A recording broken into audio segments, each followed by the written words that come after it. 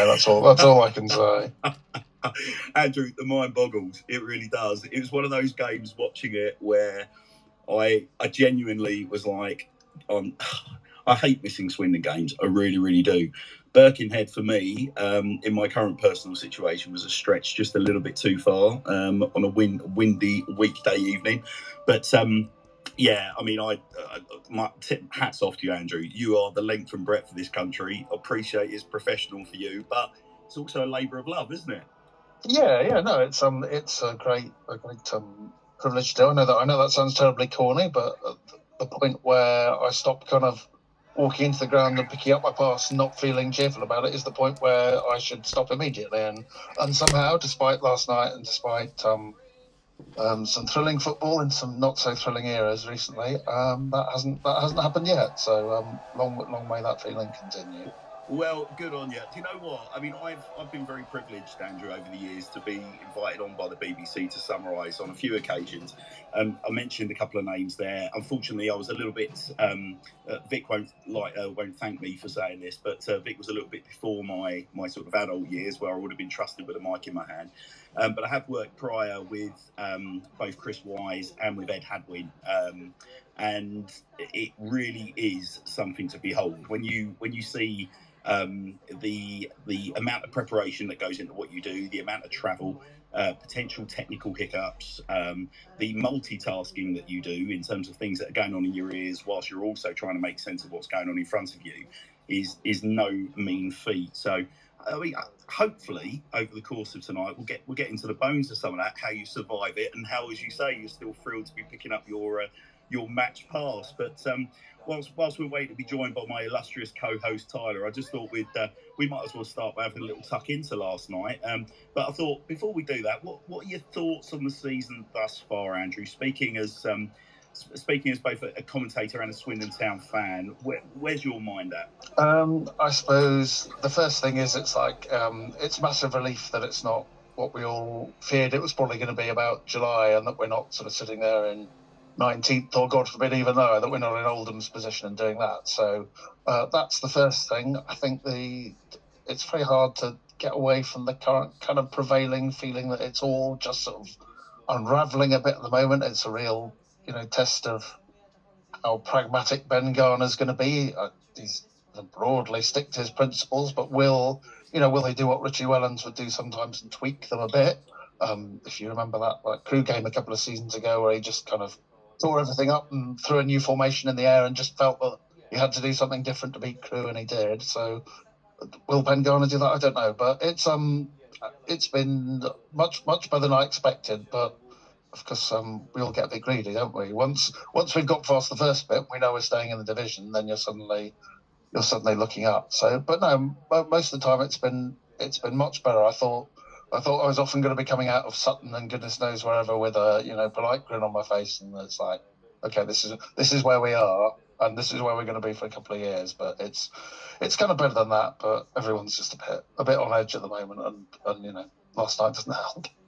Yeah, I mean, certainly from my point of view, sort of speaking from my not so lofty perch in the town end, I've been to a few away games this year, pretty much all the home games, and I think what really has occurred to me is that the lads have given us enough highlights to sort of stave off any sense of immediate panic and any sense of doom and gloom. I mean, the fact that the crowds keep coming back show that there is more than a hint of optimism. Appreciate that. A couple of the recent crowds have been a little bit below what the club were maybe expecting. But having said that, they're still up massively on where we were during the tail end of John Sheridan's reign. I think the biggest issue, I think, from my perspective is just, I mean, we've talked on the show recently about comparing eras and comparing levels of engagement from the playing staff and from the management versus, for example, the Richie Wellens era, and have highlighted that potentially, look, there could be more done there to sort of help his own cause and curry a little favour. It's not lost on me that we were singing Richie Wellens' name loudly and proudly when we were in a kind of comparable league position under his reign. And and Ben Garner hasn't enjoyed the same level of affection shown towards him. I think the other thing that makes his job very tricky is obviously it's kind of glib to throw around the news of the and talk of the embargo and nearly losing our club in the summer, but I think being realistic. The club are operating to a certain budget. The club are obviously restricted to a certain degree. The loss of a player like Anthony Grant, whilst on one hand is going to be a huge help to Ben Garner in terms of freeing up funds to operate in the transfer market, I don't think you can understate the level of enthusiasm, passion and affection that the fans held for Anthony Grant. And as I've looked through the current team, and if I'm going to do a like-for-like comparison with the Richie Wellens era, for me it's shy of talisman.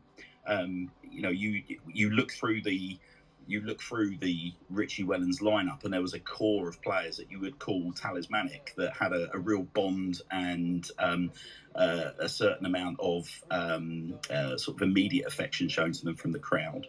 And I think Anthony Grant was one of the few players in the current squad that carries that level of affection. And clearly losing him, along with losing other talismen that sadly were all loan players, so not our assets, I think makes it a very, very, very tough task for him. And clearly now we're trying to bed in players that weren't necessarily first choices at their respective teams.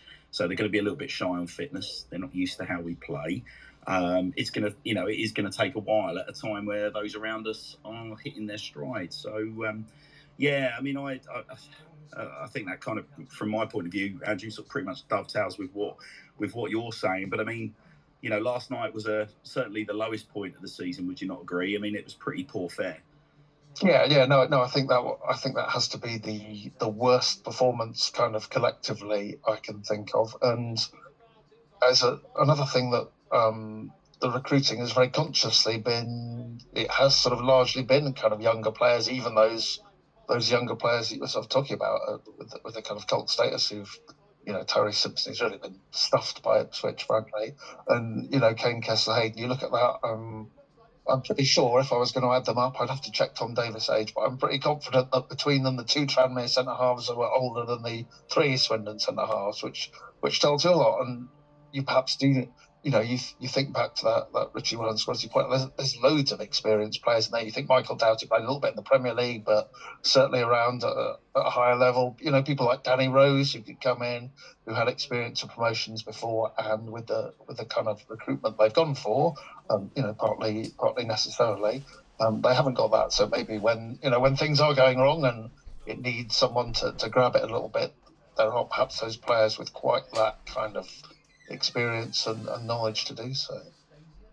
Yeah, and I think knowledge and experience. I think experience feeds in with one of the real bugbears that fans are sharing at the moment, which is the sort of regular stream of ill discipline that we see across the squad, and unfortunately in the dugout as well. Obviously, Scott Marshall being sent off, last night certainly raised an eyebrow, as he came across as being one of the more sort of level-headed and experienced members of the coaching staff.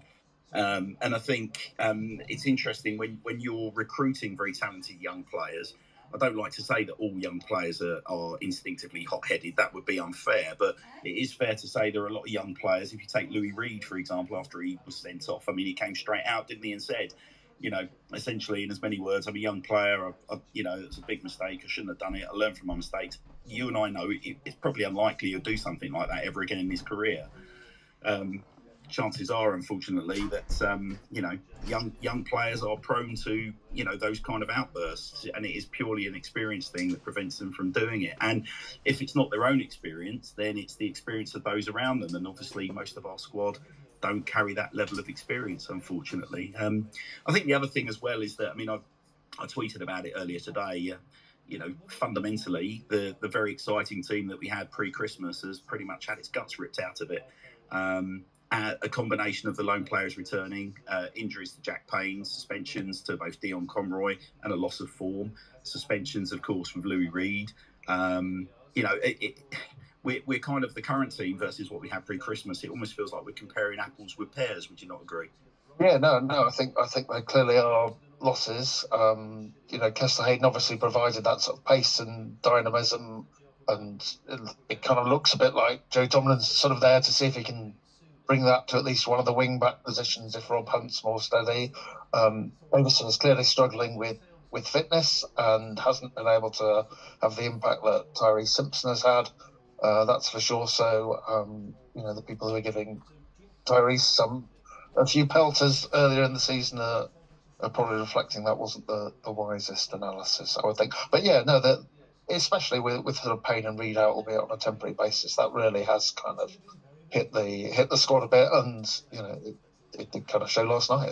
It was just all a bit too much against experienced team with plenty of gnarly players who knew absolutely perfectly how to press Swindon and how to close Swindon down and get the defenders trying to play out in places they couldn't play out or they didn't want to play out. Yeah, I mean, they were very well drilled, Tranmere, for my money. I think their pressing was relentless. Clearly, very, very fit side, very, very good at what they do. It's reflected in their league position.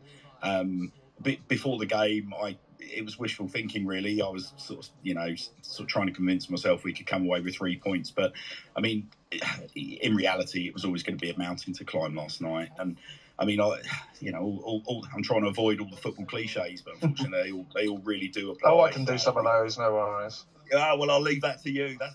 That could be your gig this evening, Andrew. So, I mean, from your going back to the season itself, Andrew, and coming at it from your sort of professional perch up on the commentary gantry, who immediately springs to mind as your kind of heroes and your villains thus far this season, both not necessarily looking internally at Swindon Town, but taking a broad view across the piece? Is that because I can think of a couple of immediate pieces of commentary where you were ducking projectiles and all kinds of things and still managing to put a little bit of mirth into your tone, but what used to be your heroes and villains of 2021-22 thus far? Oh crikey, yeah, there was that Stevenage game where someone was like hurling a cup at us right at the end. I can't quite remember why they were sorry. Oh no, I know. I think some Swindon fans have got a box in behind us. So I think for once I wasn't the target of ire. I think I was. But we did have to duck pretty sharpish. Oh, heroes. That's a good question. I kind of feel like Louis Reed's come in and we do seem to enjoy a defensive midfielder, be it Anthony Grant or Louis Reed. He's really kind of come in and added something. Harry McCurdy's got great sort of cult status, and I have to admit, they seem to manage to steer us away from interviewing for him for a long time. But when I did speak to him, I was slightly worried that I was going to get kind of hunted to death, frankly. But actually, he was kind of really good and gave quite a kind of thoughtful and an interesting interview, I thought. So I have to say, when I kind of saw Weymouth at McCurdy at Weymouth and kind of remembered him from the Carlisle game a couple of seasons ago, I was kind of hopeful they might sign him as a player who could do something at this level. But I think he's kind of exceeded all our expectations, really. And with your keeper's hat on, Joe Wallacott, I think's really come on. So they're certainly kind of the on pitchers. I hope this doesn't sound too much like terrible. What can I say? Fluffing up for people I have to interview, but I think I give Rob Angus an enormous amount of credit for coming in as chief exec from the outside and taking a real risk by going where his heart was and taking charge of Swindon and trying to put it all together. And from what I can see, and whenever I speak to him, doing a really kind of professional and thorough job at it. And there is plenty, I think, as far as I can tell, that are sort of they've you put sort of one finger in the dike and I think something else comes out quite often. So I think Rob has impressed me a great deal with the way he's approached things and kind of what he's been able to do so far. Yeah, I mean, it's interesting, actually. I mean, just sort of like addressing me to your heroes thus far then. I mean, I think I've been very vocal on this show pretty much since the first episode, really, where in terms of discussing Louis Reed. I think one of the reasons for that is that Louis makes himself so readily available in and around the stadium, whether that be in hospitality or down the side of the Arkles or in the car park. And I think I had some really interesting, I'm sure Phil won't mind me sharing with you, I had a really interesting exchange with Louis' dad a couple of weeks ago. I've got children of my own, but we also foster in our family as well, and we foster long term. So it's probably the closest that you will get to going down an adoption route without actually going down the full adoption route. And it can be a very, very delicate balance, fostering, for anyone that hasn't done it, because you are still maintaining contact with with birth family. You're maintaining contact with a local authority. It can be a very, very delicate balance in terms of the young person's emotions you're looking after. And the thing that really strikes me, I'll mention two names to you. So I lean on football quite heavily to kind of show our young people like a different way of life. Typically young people that we work with are from inner London. They're very channeled in their view, very blinkered. They wouldn't know one end of the M4 to the other. So you can imagine their surprise when they're now the dad in their life essentially whisk them off down the M4 and exposes them to the wonderful world of Swindon town. And yeah, definitely culture shock. Yeah, it's absolutely quite a culture shock, geographically, emotionally, even down to people's accents. Sometimes these young people haven't heard an accent outside of inner London. So anyway, it's quite a journey. But the first time I brought my youngest to the county ground, we hung around for a few photos. I said, look, I'll take you down, introduce you to the players and such like. And Louis Reed spent a good portion of the time. Now, he didn't understand my background, doesn't know who I am, doesn't know who my daughters are. And we stood there talking, and Lou was really, really ebullient, very genuine, very passionate, and actually at no point did he give the impression he was looking to sort of dash away to his car. If anything, we were walking away from Louis at the end. Now, it could have been because he was hiding from certain persons that stalk the Arkles alleyway, but I didn't get that impression at all. And I shared that story and my background with his dad. And it's quite clear that Ghana's mantra of bringing good quality people into the playing staff, people that really respect their position as a professional footballer and how they feel about the club and how they feel about the community that they're serving, it certainly goes beyond the sort of run-of-the-mill footballer. And whilst I'm on the subject, sort of along similar lines, I tip my hat to our former loanee Tyree Simpson as well. Almost identical circumstances. Tyrese always has time for myself and my family, always happy to post for pictures, always happy to stand around and have a chat. So just picking up on what you were saying about Louis Reed certainly being a star on the pitch, certainly off it he reflects all the values that we see on it. And I think it's also interesting what you're saying about McCurdy. So just through various bits and bobs that I've done in and around the club, I've had some time where I've rubbed shoulders with Harry. And like I wasn't quite sure what to expect. It's like this guy's either going to go off like a firecracker or he's going to be meek as a mouse. And I just found him so very normal. Despite the fact he was walking around in orange slip-ons and socks, he was so quite the personality. But at the same time, just again, I use that word ebullient, just a really sort of chatty, humble, sort of nicely presented young guy. He seems to be very, very happy. I mean, he actually, said to me he's hoping to, get some roots down in the area and settle at Swindon and really kick on in his career. And that was just prior to him going on his run of goals. So, I certainly from a fan's perspective, I would be flagging those guys as my heroes. But I don't necessarily want to press you on your villains. But has there been any? I mean, we mentioned Stevenage. Has there been any sort of instance or persons that have sort of taken the wind out your sails this year, maybe unexpectedly or expectedly? Oh, that's a good question. I'm trying to think actually. I mean, like I say, generally with the kind of players, some occasionally in the past you can have ones where it's like, oh, they're X's coming out. It's like, oh, okay, this is going to be like getting blood from a stone, or whatever. But most of them are pretty kind of good like that. I think whoever it was at Trammy who told me I looked like I was carrying so much stuff I looked like I'd been thrown out by my wife when I arrived was possibly might go down into the villain category, although it was delivered with the usual scouse bonhomie. So I guess I'll let them get away with that. But no, I think it's hard.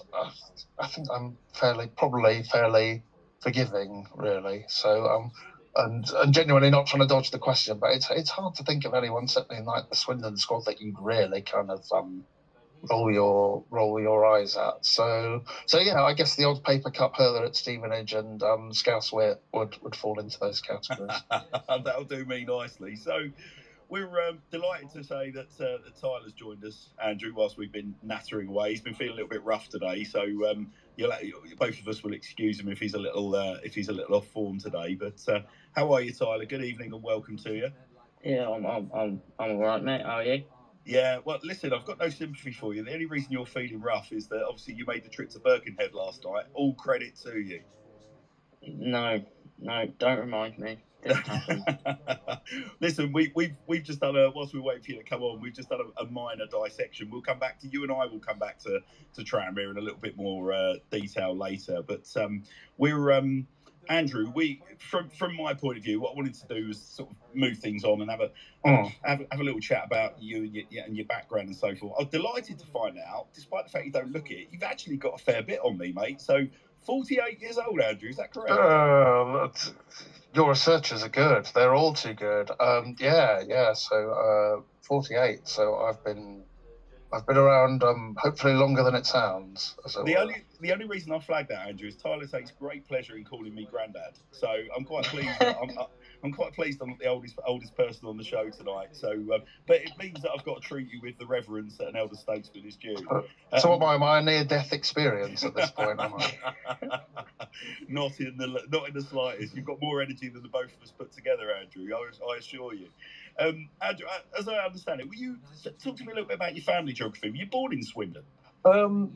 My kind of family are from Swindon. It's like my parents sort of grew up there. They met there, but once they got into their 20s, they kind of moved around. So weirdly, I'm born in Liverpool, but with the parents and everything, it's very much sort of Swindon. But I was kind of brought up round kind of Surrey, because my dad kind of ended up working for the in the sort of civil service. So he'd kind of commute into London, disappear into the Department of Education, and so I haven't necessarily got the twang, but I do have the kind of sort of Swindon background where all the family are from.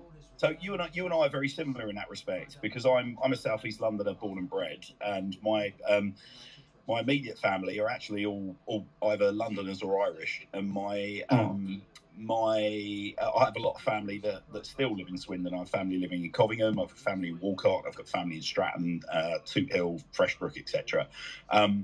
So the kind of, I'm wondering whether the common denominator you said about your family, were one or t'other of them town fans? Were they the ones that got you into the supporting the football club? Yeah, well, my dad was very much into football, and there was actually a point, because he was a sort of teenager just after the Second World War, and he was kind of on the books for a little bit as a goalkeeper.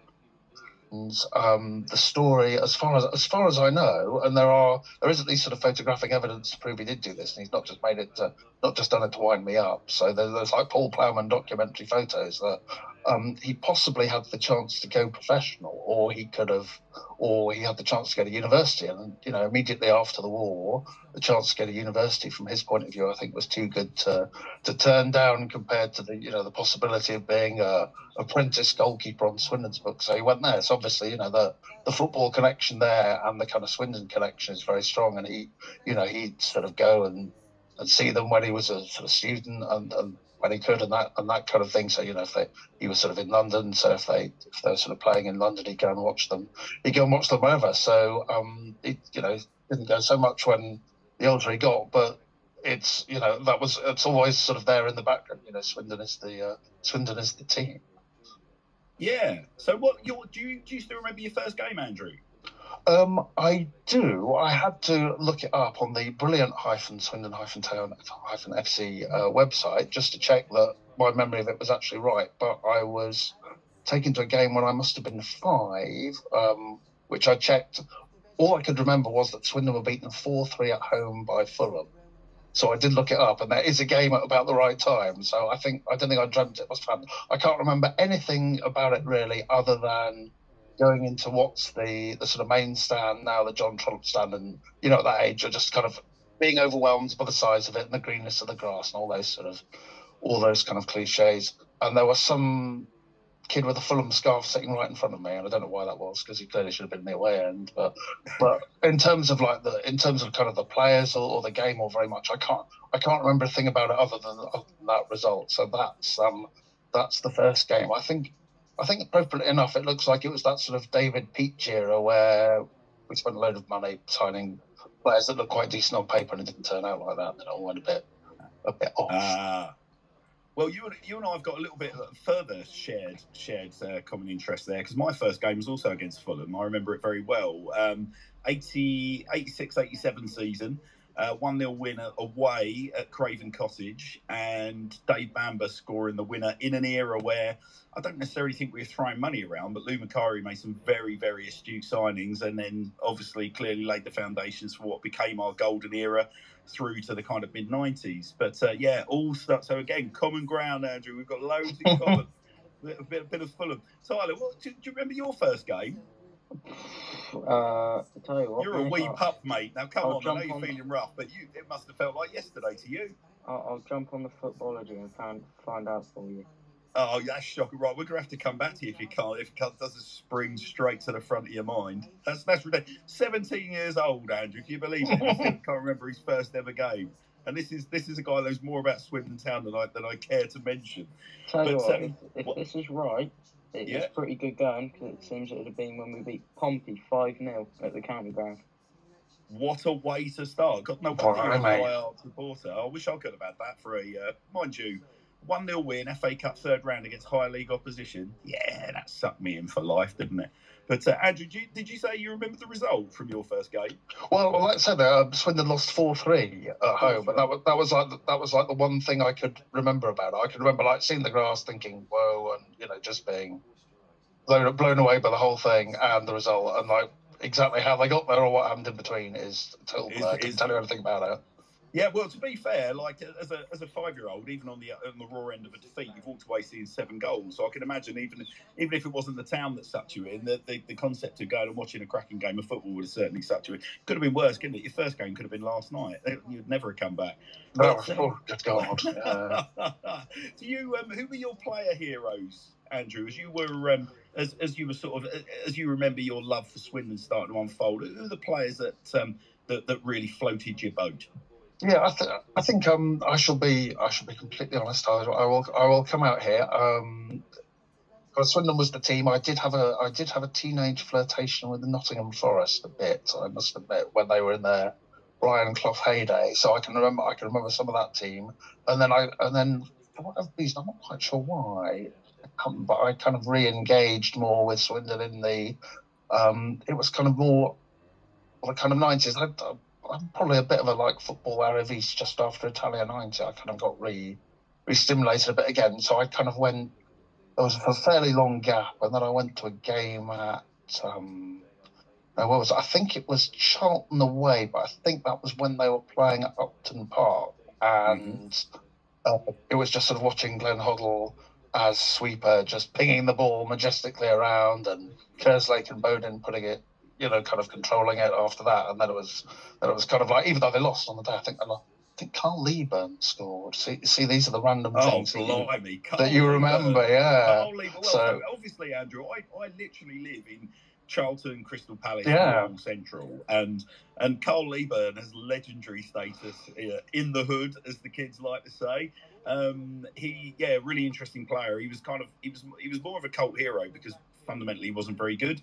Yeah, no, he didn't score a lot, did he? But as is the way, you get Michael Ricketts or Carl Leeburn against us, and bang, they're on target.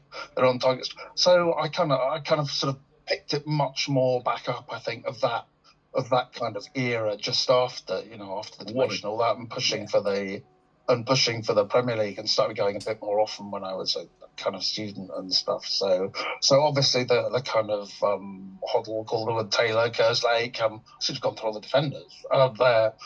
So that era is kind of very strong.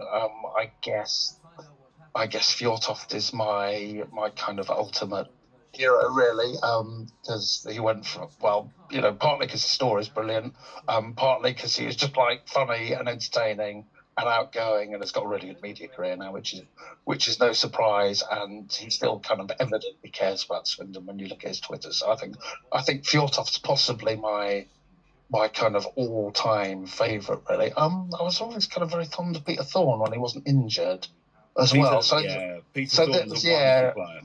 Yeah, so I think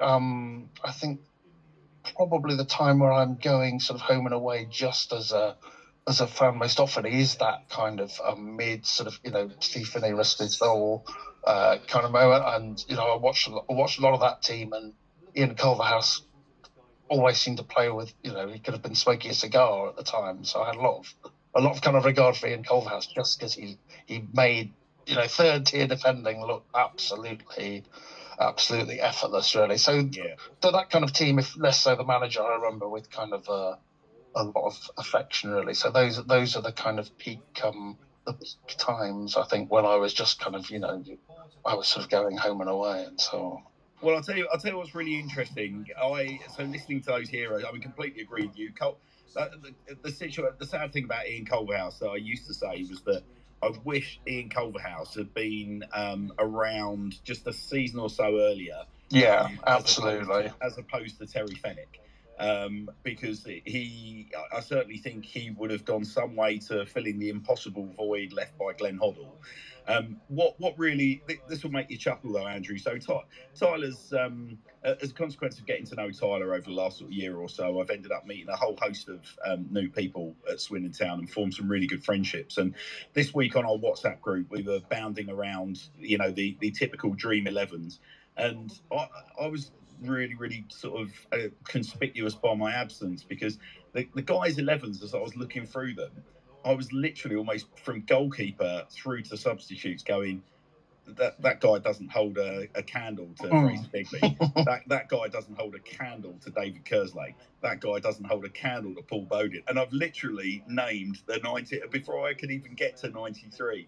I'd named the 89-90 Swindon team, the Wembley final side, from top to bottom. And part of what makes me feel quite sad is that there is this whole generation of guys that I've met, and I mean, they're not, quite a few of the guys are a fair bit older than Ty, but still, they can't comprehend just how majestic, for example, Glenn Hoddle looked in a Swindon Town shirt at the county ground. Like the comprehension of, for Tyler's generation of football fan to explain to someone, imagine bringing David Beckham into Swindon Town and having him play at sweeper and hitting those Beckham rakish long diags, and it being so effortless, but also having, Beckham's a bad example because his profile is stratospheric compared to anybody, but, a player that certainly in footballing terms had that level of profile coming to Swindon and essentially carrying us to the Premier League at the ripe old age of,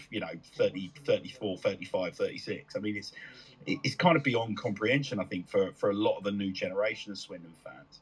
And it's interesting, Andrew, because we talked about I think it was the show prior to the last one about our Swindon Town fans spoiled, and somebody made that exact point that, well, hang on a second, how can I be spoiled when, the best that I've ever known has been Owen Doyle and Jerry Yates? And because I come at it from a point of view of having seen the Macari, Ardiles, Hoddle era, even to an extent the first half of the Steve McMahon era, and then obviously thereafter the downs and the ups again. But it's it saddens me that, but at the same time I feel quite smug that I actually got to see that level of greatness at the county ground, because it really was something to see, wasn't it?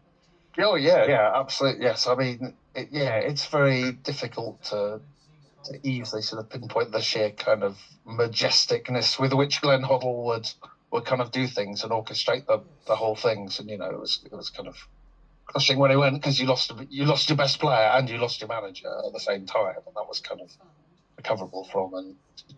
And Adrian Whitbread was going to do the same thing, much for all the effort he put in. But yeah, I think I do kind of realise on reflection, because you kind of sort of hit it a little bit before the peak, that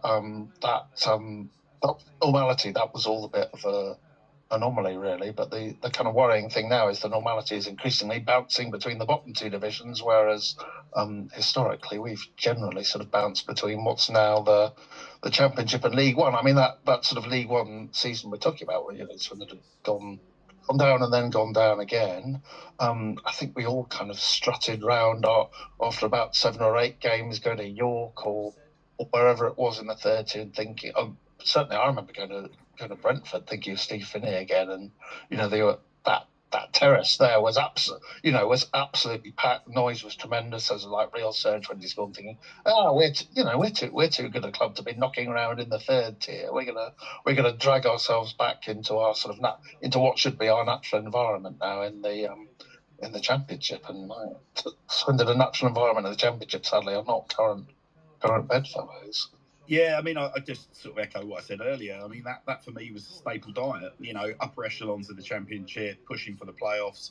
I mean, I do vividly remember being in Swindon, ironically, and listening to BBC Radio Wiltshire when Sean Hodgetts broke the news, and it was almost like a side story that the overdraft had been called in by the bank, and at that age, I didn't quite understand the ramifications of that. The finances were going to be a lot tighter for the football club moving forward, that the club was going to have to cut its cloth and not be able to speculate perhaps in the way that it had in the past. And certainly, yeah, when I think back now, I mean, it's sad that story is one that sticks in my head, but from that point in time, obviously money talks. Football and money became more and more sort of wedded, and the ability for clubs like Swindon to, without that significant input from the bank, to continue to punch above our weight, we and along the lines, various crises and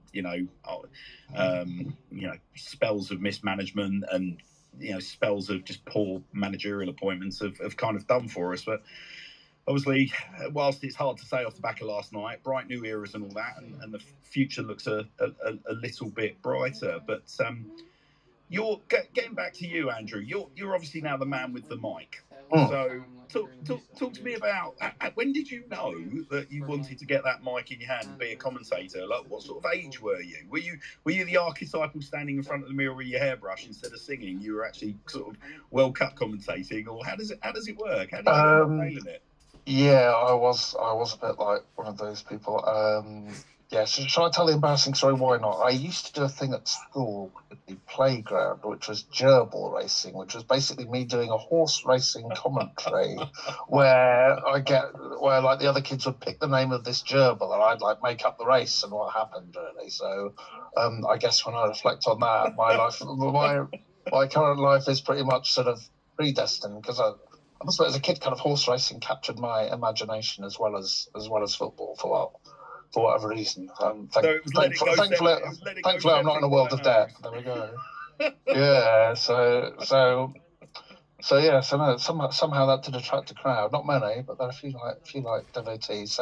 So I suppose from that kind of point. So there's that, and then I kind of I'm kind of pretty lucky, some privileged background. So I went to like university and ended up kind of doing student radio there, whether it's kind of coincidence from that or not, or whether it then sort of working my way in from there. So I think as long as I can remember, it's like sport as always. Sport was like the first thing I can ever remember kind of grabbing me as a kid, I suppose, and it sort of works its way on from there. Well, I mean, Tyler will happily tell you I'm absolute rent-a-gob, Andrew, when it comes to being able to speak. But at the same time, I found summarising actually a real challenge. And I'm not actually doing the main sort of commentary. I'm very acute with jumping in. There's certain verbal cues you can feel when a sentence is coming to an end. There's a natural point to pitch in, but I can talk until the cows come home. I mean, I'll typically the Tom Broadbent Lounge has been set up where we were saying, look, typically we'll do like 60 to 90 minutes, but I think poor old Tyler, I keep him up sort of way beyond that limit, and we end up. I mean, I think our record show transfer deadline day, we didn't stop talking, and we realised we'd done nearly 3.5 hours. So. But the thing that really impressed me about you, Andrew, and it's not. Please take this in the spirit it's intended. First time I met you in the flesh, you really struck me as being you're a really understated sort of. Actually, you came across as being you know, you're not one of these guys where you stood there and I'm sort of like, I start a conversation that I wish I wish I hadn't started. You know, how am I going to get away from this one? You know, you're very you're talkative, but yet you're economical with what you say. I mean, whereas I can literally, some people have to drag me away from conversations. Like, all right, I think you've had enough there, Hanrahan. Like, come away. You're so what? How does this work then when you get on the mic, Andrew? How much of that is natural versus how much do you have to actually produce like an alter ego to perform the way you do on a Saturday? Yeah, that's a good question. I think I'm normally kind of introverted. Really, I'm very happy to speak to people, but I'm not terribly likely at any given party to be starting off the conversation. If people come and engage with me, great. If people, if they expect me to make the first move, then that, for whatever reason, that just doesn't come naturally. So, and there are sort of a subspecies of people in radio like us, for whatever reason, we're kind of built in a completely opposite way to normal humanity, where you put a microphone in front of us, and for whatever reason, whether it's like, the fact you're sort of performing a role or you're a bit of an audience, that it's perhaps easier almost for us to kind of be ourselves and let it come out. So I guess you get a bit of a kind of me plus, but I don't think it's an act, if you see what I mean. Or I don't think it's something I kind of have to build up. It's just whatever reason, it's a kind of environment where I'm kind of expressing myself and letting go. And the rationale for that I can't explain, but that just appears to be how I'm built. So well, it's look, listen, it's without getting too spiritual about it, I'm a big believer in like people having God-given gifts. I just think there are some things that just naturally we're hardwired to be able to do. And I think, as I say, I think it's massive credit to you that you're able to do that in such an eloquent, fluid, sort of natural way, and talk at length using such wonderful tone and description, without sort of essentially feeling like you're really either over egging the omelette or just loading things up with hyperbole. It just happens. And because I don't, you think about the terms verbal diarrhea, that's something that people will apply to me, but I genuinely would not apply that to you, both at a professional and a personal, on a personal level. But so going back to your Swindon journey then, so you've been you're a Swindon fan ultimately through your parents, who are obviously Swindonian. Yeah. You now, if I've done my research correctly, you came into the Swindon sort of sphere in terms of the commentary and the football club sphere back in around 2013. So would that have been sort of just after Chris Wise's departure?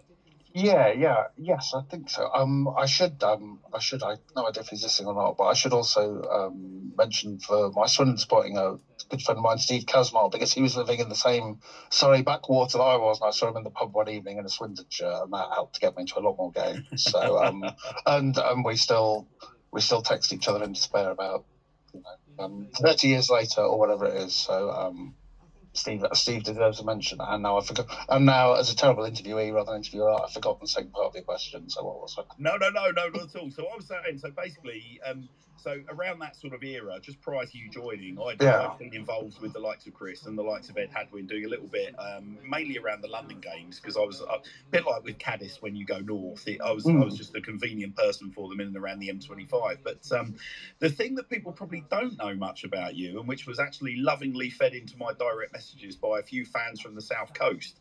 Bless them. You have got quite a cult following down at Brighton and Hove Albion, have you not? Of all teams, because my big kind of break, as it were, was getting promoted from doing a Woking to doing Brighton at the kind of radio station down there, which I absolutely was not remotely ready for at the time, but they still let me do it, and I still kind of got the experience. And I guess eventually I kind of won them over. So I did that for quite a long time, really. So that kind of got me. But yeah, I think on the kind of Swindon thing, I think Chris Wise had gone. I just stopped doing Bournemouth because I'd kind of gone on from Brighton to Bournemouth. Basically, Bournemouth had got into the Championship, and Radio Solent, who were there, were just kind of retweaking it. And I kind of did it on a fairly sort of casual basis for them, and they wanted to change things. They wanted to change things around. So I was out at Bournemouth. I didn't think it was because I was terrible. The kind of editor said some very nice stuff. It's just like staffing and all the rest. And then, as if by magic, Chris Wise disappears, and I think I don't know whether it's like Adam, who is the sort of sports editor for Radio Solent, which is the kind of radio station for Southampton, Bournemouth, and Portsmouth, the BBC one, put in a word, because I've never kind of hidden my Swindon tendencies. I always kind of figured it was just much easier to say this is my team, especially when there was no kind of big rivalry between Brighton and Swindon at the time. It's just like, get it out there, get it done. People know what you are, people know who you are, and they can kind of judge you appropriately. And we won't mention the most infamous Brighton Swindon games, because we'll never. some of us will never truly recover from those occasions whatsoever. Well, listen, I was sent a lovely message from a chap called The Dicker, who said to tell you you still have you're really still very fondly regarded down on the south coast. That a lot of you obviously made a lot of friends in and around that football club at the time, and they said to pass you their kindest regards. Oh, that's very sweet. No, they were. It was kind of when they were on the up, but they sort of they just kind of got back into Sussex and Withdean, and Withdean was kind of as we all know, sort of kind of it should never have been a football league ground, really, in terms of what it could offer. But it got Brighton back into Brighton. It served its purpose, and they kind of started to build, and so you kind of cover a couple of promotions for them, and then you sort of get associated with it. And I was pretty ambitious. I was pretty kind of dedicated to to wanting to make sure because whatever all our memories are of Brighton, you look where they are now, and they've, even when they were down in what's League Two now, you'd always get like a serious travelling support from Brighton, and I'm sure you remember that when we were playing them in kind of League One or whatever. So you kind of knew it was a big club, and you knew it was like a kind of say a serious club to cover. That implies that some aren't, but there was obviously if it could get going, there was a kind of potential there for it to sort of really progress. And I did some like season in the Championship there, and suddenly to go from having been at Macclesfield or whatever 2 seasons ago, and then you're knocking around at Ipswich and so on. So that was kind of ultimately a great experience to do.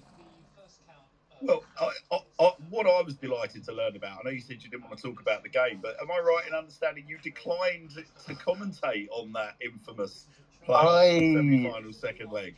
I declined to commentate on the first and second legs. Good on you. Good on you, buddy. Well, I'm sure the various Brightonians won't be too, but I don't think I regret that. I don't think I regret that at all, to be honest. Kind of putting my club loyalties first. That once I'd done like the normal league games. That was fine, and I didn't think anyone complained. But it was kind of everyone sort of knew where I stood and kind of took it with a good humour. I put on a suitably professional performance in the days when James Milner was briefly running riot for Swindon, but I thought playoff games would be too much. I think the way they probably ended would have done for me. Although I think having to go and interview Mark McGee after the second leg, I think if he'd had any kind of large available implement with which to remove me from the dressing room within about 2 minutes, he would have done. Well, listen, I mean, I'm sure that is a story that not a lot of Swindon fans will be aware of. The fact that you actually, whilst that was your job, your club loyalties absolutely came to the fore, and you declined to commentate on arguably what was obviously clearly for them a huge game and a massive turning point in their club as well. Turning point in their history. Yeah, I wasn't sure I could kind of quite do it justice. And I think the listeners' perception might have bit then in the playoffs. So it's like league games was one thing, but playoffs was another. So maybe I should have shown up and never said who I supported at all. But I'd done that years ago, so there was no kind of hiding. And like I said, there's no kind of history between the clubs. It's not like I was a closet Palace fan. No, absolutely not. Well, listen, all it does is it just cements our affection for you even further. So I just wanted to make sure that our Swindon following are aware of that. And pass on my regards to the Brightonians. Tell them I'm in no way jealous of my successor, who's touring around the best grounds in the country. No, I will say seriously, I genuinely, I promise you all, I would not swap. I definitely would not swap. Oh, bless you. Well, that's what we like to hear. So do you, with Mike in hand then, for, with obviously... you're now at BBC Radio Wiltshire, BBC Radio Swindon. You've got the mic in your hand.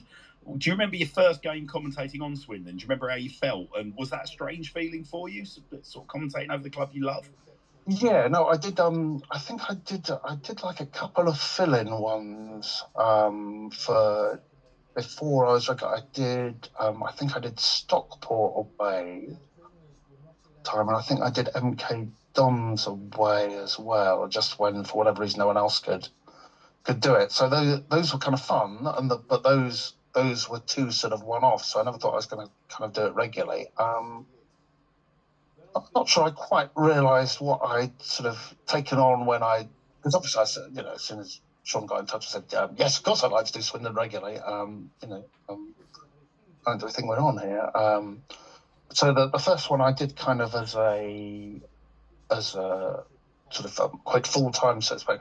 I think it was like Shrewsbury away early, just after Mark Cooper had taken over. I did it with Tom Jones. It wasn't a very exciting game. I think Adam Reach scored, and Shrewsbury won fairly comfortably. And I was kind of out of practice because it was like the season just after I finished doing Bournemouth, so I hadn't kind of done any games to May. So I was a bit rusty. I was a bit too understated, I think, and I think the basic reaction was this guy's going to send us to sleep. So I do remember that. I guess I'll wake up eventually, hopefully. Well, I'm hoping that I don't know if you're paying any attention at all to our listener list, Andrew, but just to your right there, you've got the enigmatic Vic Morgan listening in. Yes. And I am sure. I mean, I'm hoping Vic is going to send a request to come on and speak, because I was going to ask him to do a bit of a comparison as to what does he remember his first sort of commentary adventure and try and juxtapose it with yours. But I appreciate he's got a fair bit on this evening, so he's promised me his ears, but he can't necessarily jump on and share his dulcet tones. But if we do get requested, that, Vic, is what I'm going to be asking you about. So do you going back to sort of, you've now got the mic in your hand, you've got a rough idea. Was it a natural thing for you to sort of manage bias? Because I know local radio, clearly you can be far more partisan than you can be when you're on national BBC radio. But equally, I understand that, probably because of, what TalkSport have really led the way with in terms of kind of putting your colours out there, sort of proudly proclaiming who you support. There has been a sort of shift in that culture. But back then, I remember that very much wasn't the case. Was that just a natural thing? Because you were on the local radio, you could essentially be that little bit more sort of enthusiastic, quite clearly partisan, or was that something you felt you had to police? I think I kind of see the job without sort of getting too pretentious or whatever about it. Is I'm sort of there to look at things from a Swindon perspective, but I'm not meant to have kind of rose tinted glasses about how it is or what they're doing, or I think it makes kind of sense to be a little bit less dramatic about it when the opposition score, without totally downplaying the importance of the moment, because you have to kind of raise your voice and indicate it's a dramatic moment, otherwise whoever's listening to you and washing their car won't notice that the opposition has scored, which is kind of important. So I think my job is to sort of look at things through a Swindon lens without kind of being utterly sort of myopic about it, really. I suppose the one thing you have to perhaps check a bit is because you feel if I say part of the family, that's a bit but if because you feel it's sort of your team, I think it's probably there's a bit more danger of you kind of letting out that frustration and possibly being kind of overcritical because you're just fed up. They're losing 2-0 at Tranmere. They can't get, they can't string passes together and all that, and really kind of letting rip. So I think that's probably where I kind of try and moderate it a bit and look at sort of is the criticism I'm making or the kind of points we're trying to raise justified rather than by just getting this out of my system because I'm totally fed up. I completely get that, and that ties in quite nicely with a question from Daz. Andrew, if you don't mind, filled it off. Yeah, I'd ask this on his behalf. He was saying, obviously, as a Swindon supporter, like how do you do you ever feel the urge to want to stand and I'm kind of paraphrasing his question here, but actually. Lambast a player who is having an absolute shocker and putting that out on the mic. Like, appreciate you will understand there is an obvious professional boundary, but do you ever feel that temptation to just say, oh look, here he goes again, he's having an absolute mare, or how because clearly you've got this part of you that is a Swindon fan, you're just like us, you got the same sort of away from the mic, you got the same sort of drive, enthusiasms, insights as us. Do you ever feel that urge? It doesn't happen too often, but I think it's probably useful that there's not a webcam on me because I'm sure occasionally you'd see like rolled eyes or a mouthed expression silently into the microphone that would not be castable just every now and then. But then, so that kind of gets out of your system. But I think there is some sort of weird part of me that clicks in, and then when I've kind of shut it all down at about 6 o'clock, I might turn around to whoever's next to me and go, "Jeez, what the so and so was that?" But see, you put a microphone in front of me and I'm not swearing, which normally I would have done at that point. So there you go. The training kicks in, I'm afraid. Well, Mike's sent me a direct message as well and has asked what happens between games for you, Andrew. So from clearly. Swindon, we're once or twice a week if we're lucky in terms of the match day action. How do you go about filling? What fills your professional life in between your duties on the mic? All right. Well, I should say this. This is not actually my kind of main job. So this is a kind of the loveliest side hustle, if you like, you can imagine. Really. So my main job's mainly kind of producing and editing video sports news, but because I work some very weird hours, so I work nights quite a lot. So in compensation for that, I get quite a few days off. So that's how I kind of put it all together. Really. So that obviously takes up a fair bit of my time.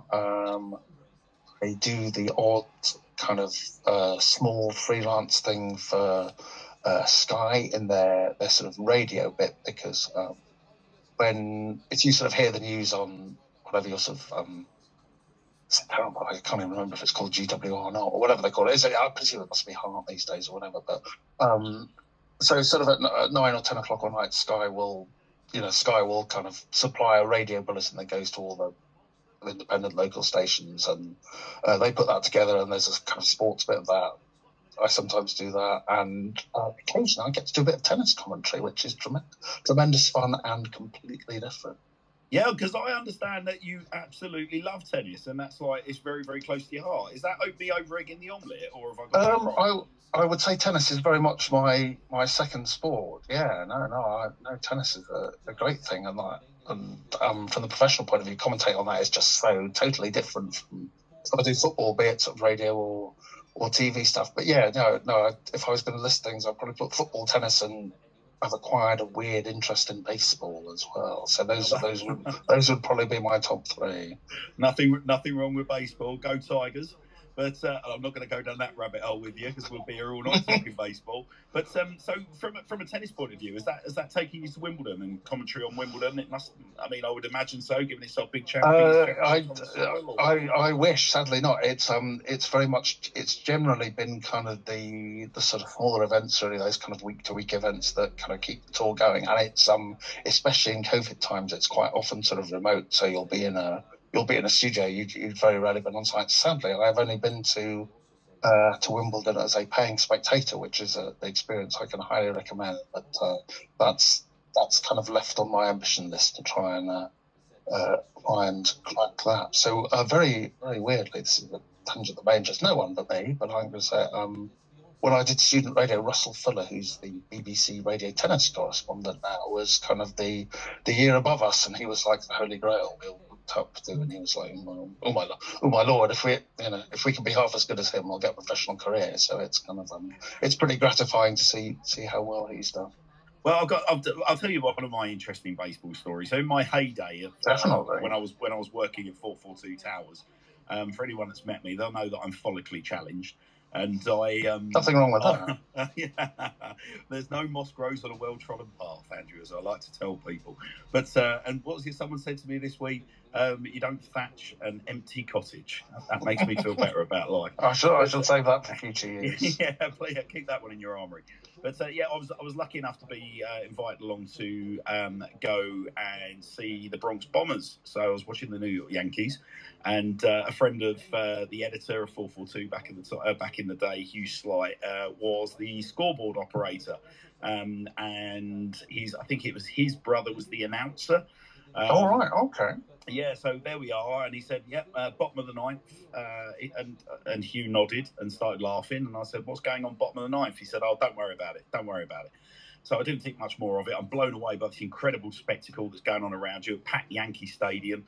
Yanks were absolutely flying. The crowd were buzzing, and then there's this little lull at the bottom of the ninth, and it went something along the lines of, "Ladies and gentlemen, the New York Yankees would like to welcome our guest from the United Kingdom, Hugh Slight, editor of 442, and his good friend, Bald Hanners." Oh, great. There was this wonderful ripple of applause that went around the stadium. And Hugh's sitting there wetting himself laughing, but that story doesn't get enough of an airing. But I'm very glad to give you an excuse to tell her. That's tremendous. Yeah, well, I'm pleased you do. So there's my claim to fame when it comes to baseball. I was announced on the pitch as Bald Hanners, and it was my birthday last week, and there was a similar incident that went off whilst I was taken to the front of the town end by my kids, and I realised they were all filming. And I was like, "What's going on here?" And yeah, something similar happened. Let's just leave it there. But so thank you. There, yeah, pitch side announcers and me have got a checkered history. But getting back to you, Andrew. Getting back to you. So tell the match day experience for you. I think what gets lost on a lot of people is clearly how much of your day, and I mentioned at the start about, you've got many a fable and many an adventure sort of tied into what it is that you do, and it involves a lot of technology, it involves a lot of liaising backwards and forwards to where the studios are in Swindon, and obviously you're working remotely.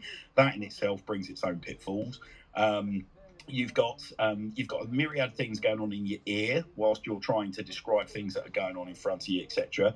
But right the way down to even preparing for a commentary. What does your typical match day look like in Andrew Hawes land? What to sort of describe it? Let's just say I wouldn't say a run of the mill game, but one where it's not necessarily a Man City, but you still you've got to bring, not that you don't bring your A game, but there's a little bit of pressure on. What's your typical match day look like? Where would you start? Well, I suppose if you kind of go back to the sort of prep bit, I will ideally have certainly kind of done that, or at least by the latest for a Saturday game, kind of by the Friday. I'd rather not leave it to the day itself and then be kind of scrambling around it. So, and what does that look like, Andrew? Is that a typical kind of Clive Tilsley sort of chart? Do you follow a format, or? Yeah, well, I've got kind of two things. One of which I think is fairly commonplace. So I'll make sure I've got I'll do a little kind of biography of each of the opposition and the, so probably like the 18 they've had in the last game, maybe one or two if they're like coming back from injury or whatever. So, if you've gone onto the Tranmere website where I haven't seen X is out injured, X is back. So you might add them. So there's not necessarily a lot in those. They'll mainly kind of be the sort of clubs where they're at. If they've won promotion, I might try and figure out if they've played alongside any of the Swindon players in their career. So or if they've got any like good weird stories about them. So God bless Wikipedia, everyone. So I'll try and do that. And the other thing I've got is, which people get totally bewildered by, and I'll sort of stick on Twitter for, is I kind of after each set of games I have a kind of grid I use, a bit like in the Rothmans football yearbook, for which I can date myself to back in the day. So I've got like all the Swindon players when they appeared, games they kind of scored in, because I can't remember all that stuff off the top of my head anymore because I'm too old. So so if we're on a good day, I've got all that. I've got my plastic folder with my sheets in. So I'm kind of hopefully prepared for whatever statistical quirks that people can throw at me. So on a good day, when you remember to get it right, it's like when Harry McCurdy scored 4, and partly because I cocked out once before, I could remember that the last player to score 4 goals was James Collins before that in Tyler's first game. There you go.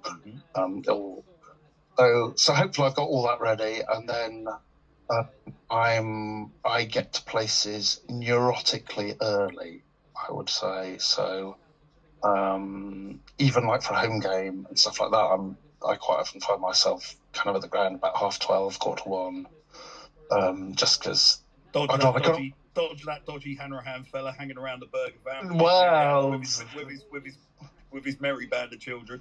There's a whole bunch of figures you run the gamut of. I mean that in a good way. I've been accosted by Phil many times. And I quite enjoy it in a strange way. So who else? I mean, this is kind of part of the charm of it, especially at home games. That if you're there early, you do see those same sort of characters around. So I'm going to go off at tangents. Like when I go to away games, sort of occasionally, I was doing Brighton or whatever. There's like free Tuesday, I go to, Brighton will be playing on a Wednesday and a Swindon on a Tuesday. I might go and watch, especially for away games. You'd like see those same sort of figures, and this is terrible because I can never remember the names. Something always very comforting about seeing the two elderly ladies who are festooned in badges. I'm sure people know who I mean. I don't think I ever found out their names. Yeah, I don't think they're with us, sadly. But so if you go to the home game early, they're like, it's kind of, there's something quite reassuring about seeing those people that you see every week or 10 days ago. But I do get there neurotically early, so I'll probably go into like the little sort of press room bit. It tends to be just sort of the legendary Marion there who looks after the press. So have a coffee, have a bit of a chat with her. Right, now hold on a second. Talk to me about this bit, because you just mentioned that word coffee. Now, obviously, Andrew, we're all human beings, right? You're on the mic for quite a long time. You surely there are performance benefits from what you put into your body in terms of the ability to speak. Not with my diet, generally, no. Well, so I mean, me personally, I before we do these shows, even if it's a later start, I think most people that follow me on Twitter know that I get through quite a lot of coffee. But what do you do? I mean, are you really loading up before a game on the caffeine? Is that a prerequisite for you? It does. I think it does kind of help, just because we're getting to very bizarre territory. But I'm terrible at like having breakfast. Breakfast is something I struggle with. So quite often I can get up and drive to an away game and not really have eaten anything. So there's kind of so I should actually kind of eat more and be more disciplined about it. So coffee kind of does sustain me. Energy drinks of various kinds can sustain me as well. But the obvious problem with having something fizzy just before you start speaking on a radio microphone, I'm sure that's not too difficult to put together, which I did learn at my cost for the Brighton game. So well, but there's also a flip side to that conversation as well. Without getting too graphic, you're in a place where you're having to sort of it's not like you can just down tools and disappear for 5 minutes like I might if I've had that extra pint of Guinness before kick-off. So what do you, how do you, I mean, I guess on one hand I'm saying, look, are you loading up on coffee because, it kind of helps with your mental alertness and your verbal delivery, but it obviously has a detrimental effect in other areas as well, do you? No. What I'm trying to politely say, Andrew, is, and I think the crowd just want me to ask you straight, have you ever been caught short? I've been close. I've definitely been close. There have been those odd occasions, certainly, where I've not been happy to see 5 minutes of first half additional time put up. That's for sure. But luckily, your kind of brain has got to sort of spend 95% of its energy on working out who's got the ball and who they're crossing it to and all the rest. So you kind of survive. But I'm sure very occasionally I have been seen bolting from my position at half time, possibly climbing over one or two people to their shock when they're trying to do their half time report and get it. But it's not happened yet. But who knows if I'm still going at a certain age, then perhaps it's almost inevitable. Well, you also mentioned getting to the ground neurotically early, which kind of answers the next point I was going to ask you about. Is there are obvious travel hazards. Now, for me, it's part and parcel of my supporting Swindon town. I live on the London-Kent border, and I have to essentially come round the M25. I have to go down the M3, then I have to cut across Bracknell, and then I have to pick up the M4. I know it well. Yeah, and I think my record, actually, I broke in pre-season against Peterborough, as people will testify. Again, anyone that sort of follows me with any kind of remote interest will remember me posting the fact that it took me 7 hours to get from home to... Yeah, which involved me missing half of a pre-season friendly, which my good friends of the Great Western Reds made a lot more palatable with various introductions after the game to certain Australian luminaries.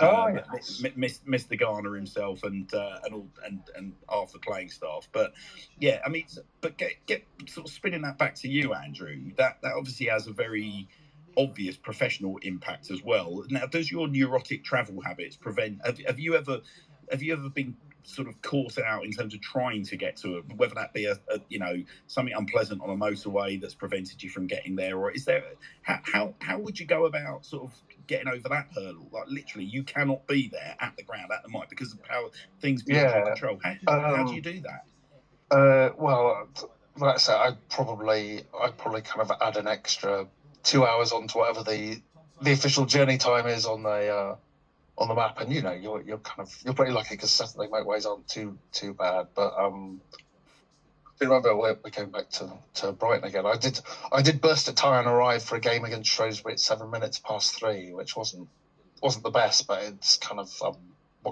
and the problem was the spare was stuffed as well in the car, which was never a great thing. So it was kind of go off, find a tyre, and it's just like you'll gradually frying because time is ticking on. Gay Meadow is waiting for no man. They're gonna be kicking off, but people were kind of fine about it because I think they generally know it sort of takes something pretty extreme for me not to be there on time. But that's the trouble. You never quite know. There could be a dreadful accident and just fate takes its course. So, have you got a recollection of a day when you literally had your absolute worst case scenario? Have you ever had a day like that where everything that could have gone wrong went wrong? Yeah. So, it was Milton Keynes away.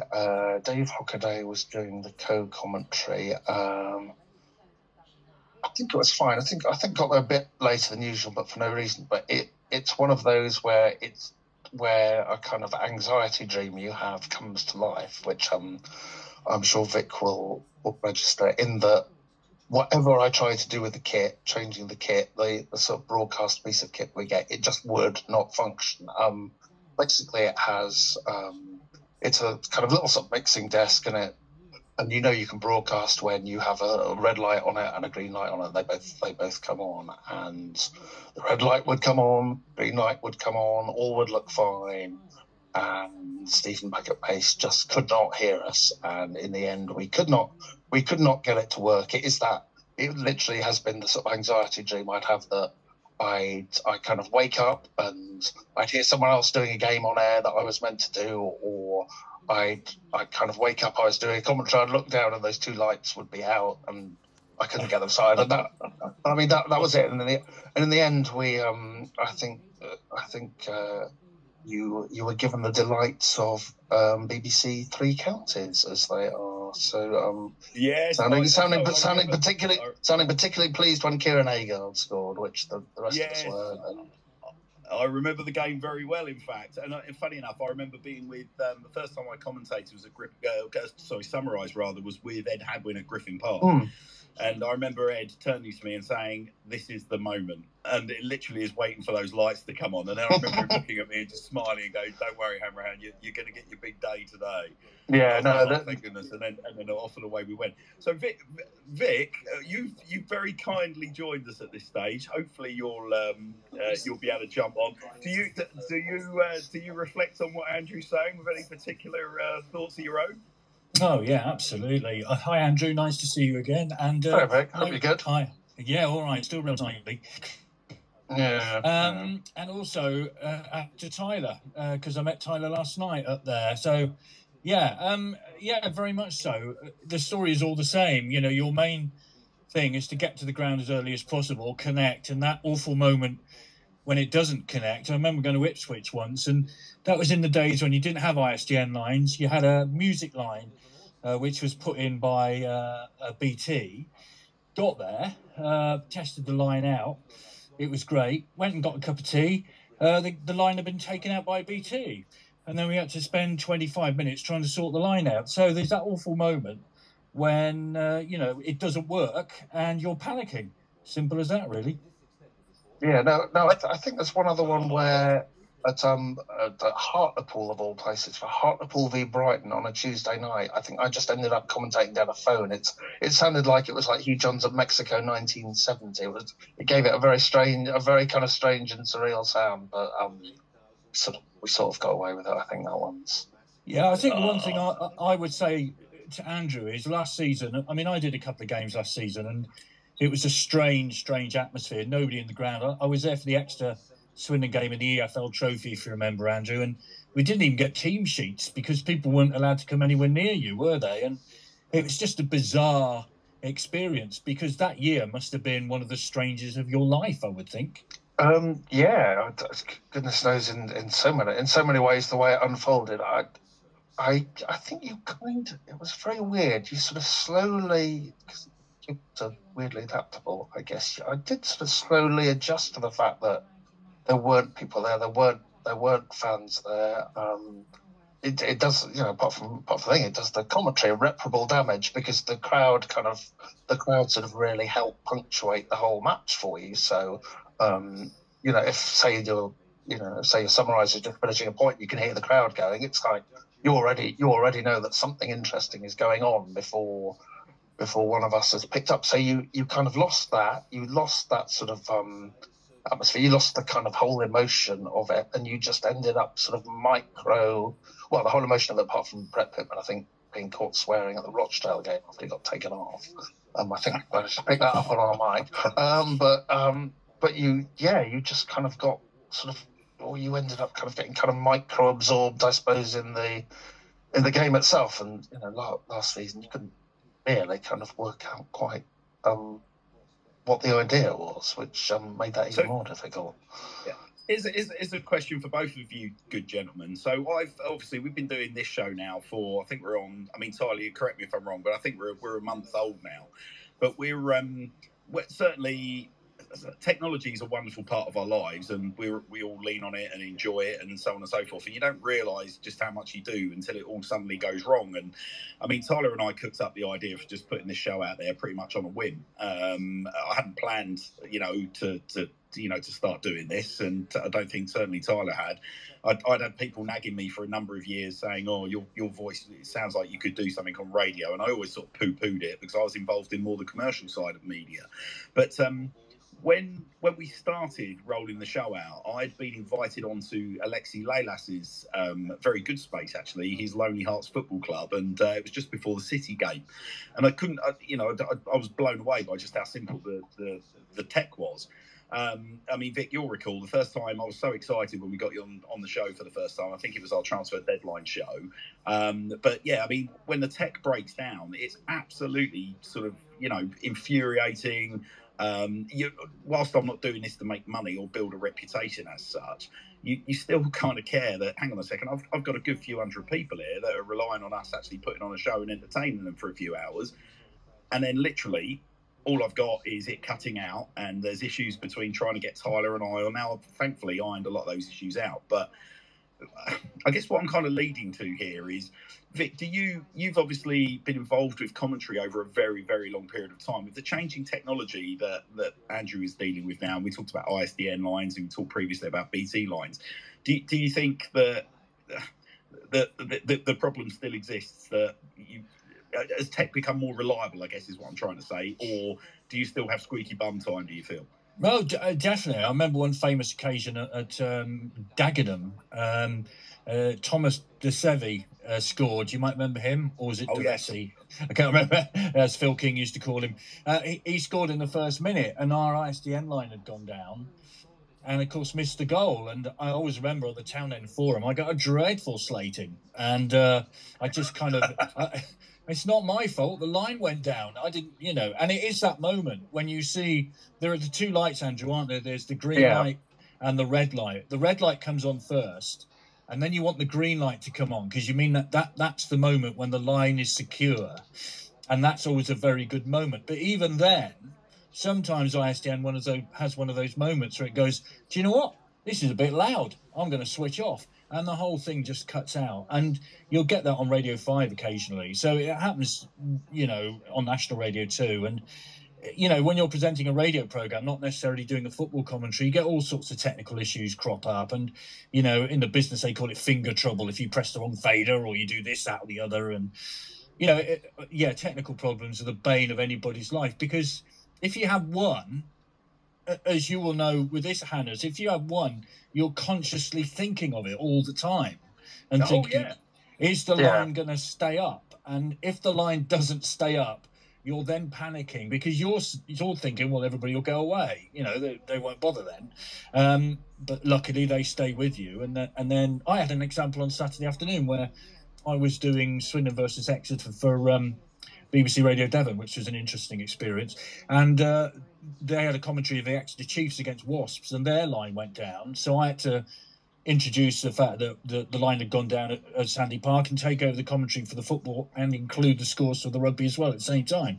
So it happens all the time. And it is, Andrew, one of those horrible moments, isn't it? Yes, there's probably a whole small community of us that are kind of obsessed with red and green lights, as you can, I think actually the ISDN lines, which we kind of use the sort of digital lines, I feel like generally they hold up a bit better than they used to, but I've got a horrible feeling they may be faded out fairly soon as kind of internet technology takes all over, and then we may be at the mercy of trying to send everything back over the web, and the potential for chaos that causes. Because shouldn't tempt fate, but touch wood, the ISDNs are pretty good. But as Vic says, once they go down or once they play out, you simply can't do as good a commentary, because that's always in the back of your head.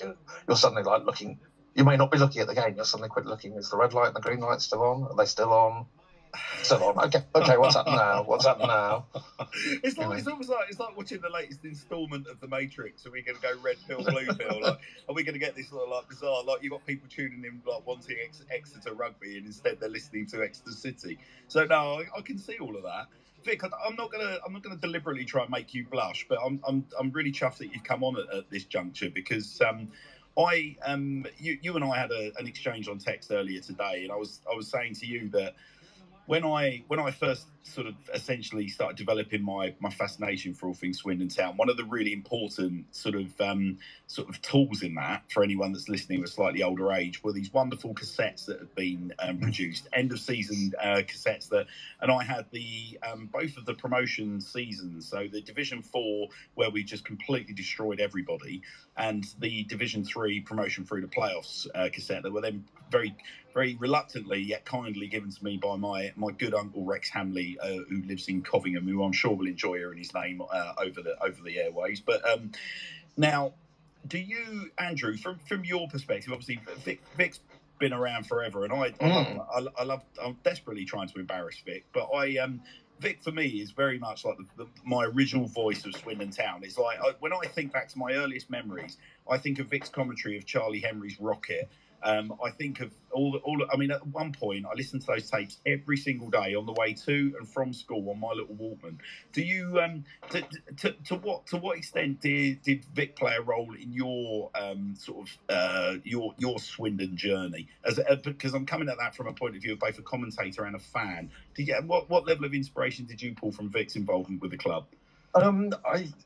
This is the kind of thing that again shows you how much technology has changed. Really, I didn't hear a great deal of Vic because I wasn't at Swindon very often, to be perfectly honest. So I might kind of catch you kind of switch on the car on the way back and hear sort of Vic's post-match interview and that. But terrible thing to say, I've not necessarily had a massive amount of Vic's commentary because we go back to the 90s.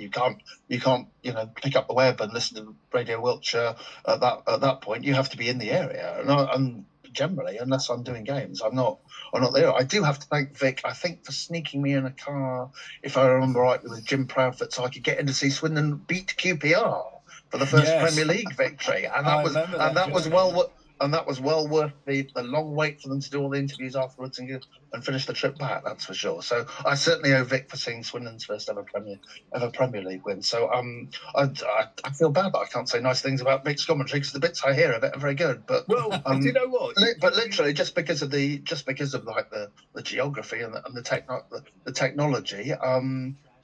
No, sorry, I'll say one thing. It's like it took me a long time to realise that Dave Mitchell spoke with a big Scottish accent because you just didn't hear it. You wouldn't hear the interviews very often. It's very true, and I'll tell you what's very interesting. You talk about the tech, and we talk about Vic's sort of legacy and heritage in and around Swindon. The interesting thing for me as a long distance Swindon fan is exactly what you've touched on there, Andrew. I mean, whilst the COVID season, bizarrely, I saw more Swindon Town football home and away because of the benefits of being able to follow with iFollow. My sort of proximity to Swindon has been aided enormously by the internet. The ability to be able to stream games and radio commentary. The ability on a Tuesday night when I can't get to a game to buy a match pass and just sit down in my lounge with a beer and enjoy the game. I mean, but when I think back to being a kid, and I mentioned those tapes and listening to Vic's voice and so on and such like, if I used to literally kind of, because you would see the big match and match of the day and so forth on, and I would just pray. I used to sort of say to my parents, why don't they show like Football League matches on the telly? Like, because I was so desperate to see Swindon Town coverage.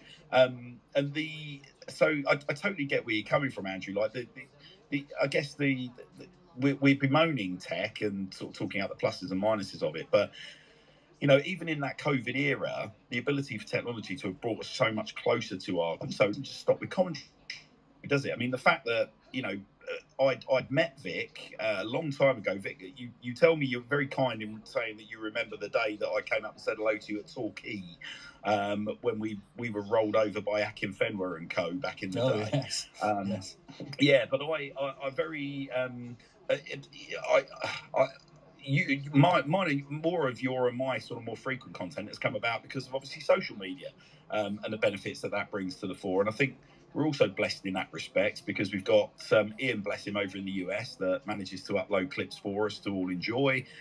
We've got people that will post content as and when they can, live from the game, even down to my youngest who's decided to launch a bit of a spit and sawdust clips channel on Twitter. So it's an interesting time from a consumption of Swindon Town, isn't it? From a technology point of view, we're not as restricted as we used to be. I often sort of ponder whether or not it helped actually being starved of Swindon content because of location and the era in which I grew up, and whether that actually fed my passion for the club. Because I've got to say, as I'm sure you'll probably agree, gentlemen, it wasn't, whilst I was drowned with Swindon Town content and being able to watch games last season, it wasn't exactly great fare to watch, was it? And if anything, that's the kind of thing that would sort of probably push you away from the club. Well, it's interesting. I remember you talked to Tom Broadbent the other day about that goal at that stadium, and I live in a village in Devon, and there was a madman at around about 5:20 running around that village in Devon shouting my head off. And they're very nice people around here, and they understand my passion, but they kind of were, what on earth's going around here, like, and it's I have a lot of friends who are Exeter City fans, and you of course, Andrew, were at university in Exeter, weren't you? And that's what led yeah, that's what led to that lift up to the county game. I remember it well. And that's the point. Technology has been fantastic for us, with the panel of which Andrew is a regular member, being able to do that and keep contact with people throughout the whole of lockdown and all that kind of thing, was tremendous and did me a lot of good, I have to tell you, because we were, in a way, detached from what we want to do, and that was going to watch Swindon Town play football, albeit watching it on iFollow and listening to Andrew last year wasn't, not for your commentary, obviously, but the whole thing was not the greatest experience in the world, was it? Except for that great, memorable Saturday afternoon in November, which we all remember so fondly. Yeah, that was about it. No, it's very strange. I think for all that was like a dismal season with the manager who gave me some of the most intriguing interview moments that I'm ever going to have to deal with. I guess in a sense I'm still ridiculously lucky to have been there and kind of experienced it all and seen it kind of in the flesh. So I've seen Swindon score at the Kassam Stadium in the flesh, and there are very few Town fans who can say that. So I'm kind of lucky. I am lucky from that point of view, and perhaps I'm not sure I quite appreciated that at the time, because you're in that sort of weekly grind of thinking, where am I going next? What are they doing? What are they playing like? Why are they so bad? Why can't the manager tell me so bad? Well, they're so bad, and so on. I mean, Vic, you must have really felt for Andrew at times last season, because I know as a supporter, I found those post-match scenarios that Andrew was finding himself in, like, utterly kind of, it was like nails down a blackboard. For a start, there was, from a fan's perspective, there was a perceived sort of feeling that, people were ducking coming out to be interviewed. There were times where appreciate the manager was going through, had a lot on his plate personally, but there were some inexcusable sort of performances, decisions, things that were happening on the pitch that were almost seen like, there was a lot of chat amongst the fan, like, this is being done just to wind us up now. Now, I mean, what was going through your mind, Vic, as an experienced sort of commentator, knowing what Andrew was going through on pitch side? Can you remember how you felt at the time? Yeah, I can, because the point is, after a game, you don't know what a mood a manager's going to be in, because it's been a great win, and obviously they're in a buoyant mood and they're all happy and things are going well. But when there's a spell where things are going terribly wrong, then you have to go down and quiz these people. Maurice Malpass, he gets a lot of stick from Town fans, I know, but we got beaten at Histon in the FA Cup, and terrible afternoon. And I had to interview Maurice Malpass after the game and basically say, should you be in this job? That's not something that you really enjoy saying to another person. At the end of the day, they're human beings, aren't they? And, what you had to go through last year, Andrew, with that miserable season. I can't really think of another way of putting it. We suffered every day, every weekend and Tuesday watching it, let alone you had to go through it. And then go and talk to these people afterwards. Yeah, I did. I felt really for you, because you had a really difficult job to do. Yeah, I'll sort of go, if I can, on kind of two different things. Luke Williams gets an incredible amount of stick, but I have to say, I think it was after the game where Swindon lost at Bristol Rovers. I think I was fairly close to doing what Vic said then, and kind of asking, should you kind of be in the job? And for someone who never really had any sort of designs on being the front man, I always felt he dealt with that with kind of immense kind of grace and dignity, really. And he was trying to do the best with his tools he had. I got on kind of very well with him, so I will kind of defend him as a person a bit, and we'll leave the football stuff. But I sort of spoke to him a little bit, and the kind of plans he had in terms of the experienced players he wanted to bring in and he couldn't bring in, had a different dynamic. But with John Sheridan, it was kind of different, not because he was actually kind of unpleasant. I mean, we had a couple of kind of questions where clearly he didn't appreciate the question, and that's fine. But it was just the point where the basic purpose, I guess, of the interview, or the first thing you want to do is find out from the manager what they thought of the game, and perhaps why it unfolded as they did, and if it didn't go well, why didn't it go well? What did you want it to do? So you're trying to find that now, and I could ask him in 3 different ways, and you get a different explanation each time. And I think that was the thing I found most difficult of all. It's just there wasn't any kind of thing you could grab on. I mean, even Ben Garner's coming under some stick at the moment, but at least you get some sort of coherent idea of what the concept is, regardless of whether it's working or not. That was the thing that I just couldn't kind of really sort of get to grips with and feel like the interview served sort of some kind of purpose, really. And sorry, you've got me off on one now. But and again, going back to the kind of social media, by the end, my Twitter feed after a game, it was, I sort of kept messaging, so it was just like, go get him, go after him, and that was kind of how angry we were, and that's, I didn't complain about that, because it was sort of really important, especially with no fans in the ground, for telling me just how enraged people were with what they were seeing and what they were doing. But that was kind of a bit weird. It's like people kind of wanted me to go out and deliver his head on a platter, and that was a bit of a weird feeling as well, which I've not had before. So, and Andrew, try and put us, if you can, in your shoes when you're face to face with a manager post-match. I mean, that's got to be pretty intimidating. When, I mean, like you said, I mean, you're not saying that Sheridan was a total monster. You're not saying that. No, absolutely not. Guy in the world, but put us into how, that feeling of you're stood in front of a manager, let's say after another grim defeat, the manager is staring you down, almost kind of like challenging you, like, do you really want to go after me in this interview? Yeah. That's the sort of sense sometimes I get, that must kind of be the vibe when you're nose to nose, almost gladiatorial.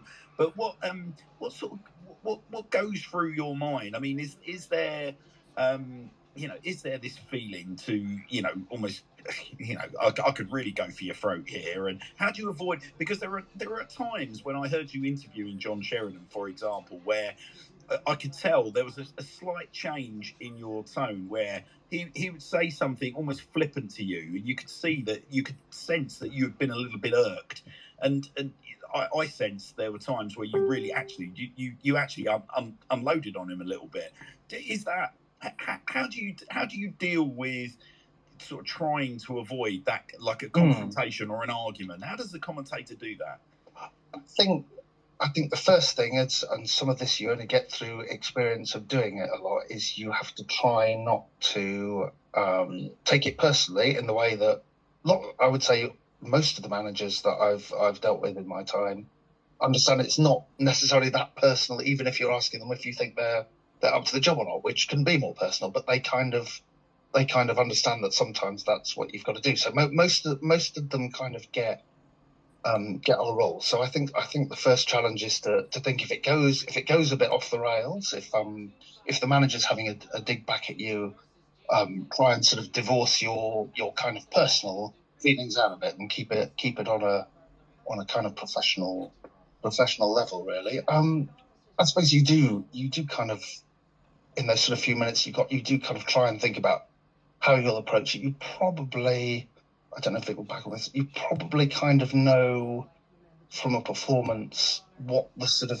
killer question is, really, what everyone's really kind of built up for and waiting for you to ask. So I think it's something kind of you might sort of think about when you bring that in, because my usual sort of opening gambit is pretty kind of neutral, really. So it's like let them get what they want to say out of the game about the way, and then kind of take it from there. But it depends, yeah, especially after a bad performance. There's probably like one or two things you really know that people will want you to pinpoint on. So you're kind of thinking how you sort of work to those when you introduce those, and maybe kind of how you frame it, because it's not really in my nature to come out and kind of go at people, and you don't necessarily want to give them an excuse to kind of come back at you as well. What everyone really wants is for them just to kind of answer the question, whatever it is. If that makes sense. Yeah, no, it does. I mean, I think it's an interesting one, because whilst obviously the organisation you work for isn't sort of tabloid in orientation, it's those kind of the sort of challenging. I mean, it's almost like if you compare, for example, the TalkSport approach to radio broadcasting with a 5 Live approach. The kind of it must be very tempting to throw an absolute incendiary question in there to get that explosion, because the sensational content typically comes off the back of it, but then with that goes your relationship. So, yeah, no, I would say my aim ideally is, not everyone wants this. I think if you give me a choice between heat and light, I'd rather get light, if you see what I mean. I'd rather you came away from an interview with a better understanding of what the manager's done, what's gone on, and why he's there, than necessarily some kind of incendiary moment. I think the kind of Tommy Wright one after the Oxford one was interesting, because it was just kind of I hope there was sort of enough respect between us that we could kind of just have a disagreement about, or have a exchange about what went on and why, and perhaps why you could see it as not the best idea, and so on. And in the end, 1.6'5" and all the rest of it. So they're not children, Andrew. Yeah. So I mean that, but I'm not the kind of person to really kind of spar for that stuff. But it's just at the same time you have to kind of stand up for what the listener wants to be asked, really. And in the social media age, it's much easier for the listener to tell you what they want to be asked. Yeah. Well. Listen, Andrew, I mean, I know that I speak for large swathes of the support base in saying that you do that, mate. You do a cracking job for us. Your delivery is effortless. You absolutely strike the right tone between partisan and professionalism. And I'm sure, as an experienced head as Vic is, he would sort of echo those sentiments. I mean, Vic, I was just going to bring you in almost like to kind of round things off for Andrew, really, because I've totally lost track of time and realised we're cracking on the typical Sir Tom Broadbent Lounge style. It's nearly 11 o'clock at night. But Vic, is there anything that you wanted to say to Andrew, or anything that you would ask Andrew by way of closing this wonderful segment? No, I mean, I know how difficult the job is, because when you've driven up to Birkenhead for a game last night, I always remember going to Sunderland on a Monday night. You drive up to Sunderland, you get into the ground at the old Roker Park, you fix everything up, you do the game, then you get the interviews afterwards, and then you drive back again. It's not a case of turning up and doing a game for 90 minutes. It is a basically 20-hour day. And there's been many occasions when I've, really sort of felt wrecked at the end of it. And I know how difficult it is. So, and Andrew is such a great bloke. I mean, there's no... We often have a chat, don't we, when we meet up at some godforsaken ground up north or something. Yeah. I know what you have to do. And until you've done the job, I don't think you realise just how much effort and passion and hard work goes into it. And I'm not saying this as a poor me thing, because it's something we love doing, but absolutely. I did the game last week at the county ground with Exeter, and there's what they call the red mic moment. When the red mic goes on, that's the moment you live for. It's as simple as that. So, you know, Andrew does a fantastic job, and long may continue to do so. Yeah, I completely agree. You know, both you gentlemen over prolonged periods of time have spoiled us with the quality of your delivery, gents, and I'm really grateful that you're willing to come on to this fledgling show and share such wonderful insights with us. And please, if there is, I won't hold you to it as a promise, but please don't be strangers, chaps. It's wonderful having you along, and I think. I mean, Vic, you nailed it when you messaged me earlier, and I thanked you for giving us a little mention on the official supporters club on Monday. What my attitude to putting Swindon Town content out there is one of it's not about, you know, oh, I don't want to talk about this show, don't want to talk about that show, or there's people in competition with this. It's all about this wonderful kind of ecosystem of Swindon Town content and putting as much of that out there as possible. Your voices are so important in that blend that it would be remiss of this show moving forward to not be able to dip in and out of your wonderful minds and get your input from time to time. So I won't hold you to it as a promise, but please don't be strangers is all I would say. I will. Tyler and I are going to wrap up this latest edition by having a conversation about Tranmere last night. You're more than welcome to hang around, gentlemen. You're more than welcome to turn your mics off. You're more than welcome to disappear. I appreciate I've taken up a huge chunk of your night, but poor old Tyler's been sat there sort of patiently listening to three elder statesmen of the Swindon Town sort of parish waffling on about everything from Glen Hoddle. It was much better in the 90s, you know. Yeah. One thing I would say is when you said about Andrew's age and Tyler's age earlier, I sort of did a bit of mathematics, and I realised that even if you add those two ages together, I'm still older than that. Yeah, but you're not getting older, Vic. You're getting better. I'm still playing football, so I'm still having a go. Yes, exactly that. You're only as old as your voice sounds, Vic, and you don't sound any older than me. So you likewise, you keep up the good work, buddy, and I appreciate everything you put out there on behalf of the football club supporters. So thank you, both of you. Tyler, I can't. Thank you. Can I say one thing quickly? Of course. That's all right. No. I should thank Vic for the very kind words, which I'm flushing out here.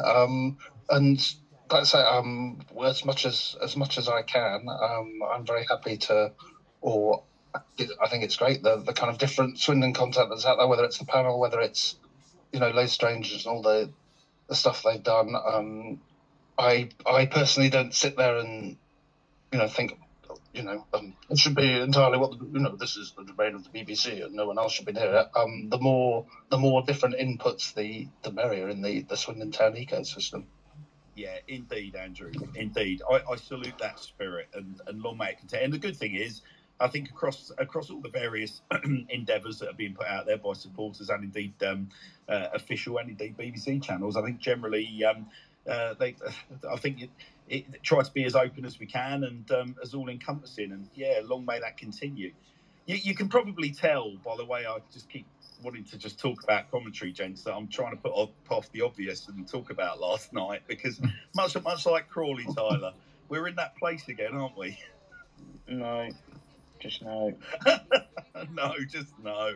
Just how was it, Tyler? What was your so poor old Vic? Vic had a 10-hour round trip. Yours wasn't quite as dramatic in terms of. I mean, we missed the train. I left my house at like 9 a.m, so yeah, probably worked out quite as long. Yeah, and you obviously got to meet Vic up at the ground, so you know clearly we're tying that in quite nicely with Vic coming on tonight. But what was your takeaway? I mean, from the performance itself, Tyler. I mean, it raised clearly far more questions than we got answers. It's safe to say there's been a social media meltdown sort of post game. There's been more polls on Garner in or Garner out than I care to mention over the last sort of 12 hours. But what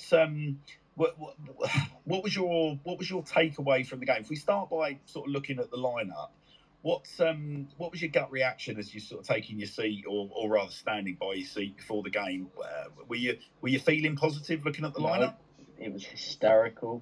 I just thought the state of that team. Yeah. I mean, you and I were exchanging messages. Obviously, you were up there. I was watching on the laptop, and I mean, I think the first thing that I picked up on was something that I mentioned after we saw Ellis Iandolo introduced against Exeter, was that it seems to me it's easy when we're not the ones that are being paid to pick the team and get a result. But I'm obviously, like a lot of people that be listening tonight, very fondly remember the Paolo Di Canio era, where we had a left-footer, fast attacking left-footer playing on the right-hand side, cutting in and causing havoc. Now, I'm not for a minute suggesting Ellis Iandolo is quite at the pitch that Matt Ritchie hit when he was sort of at his peak with Swindon Town.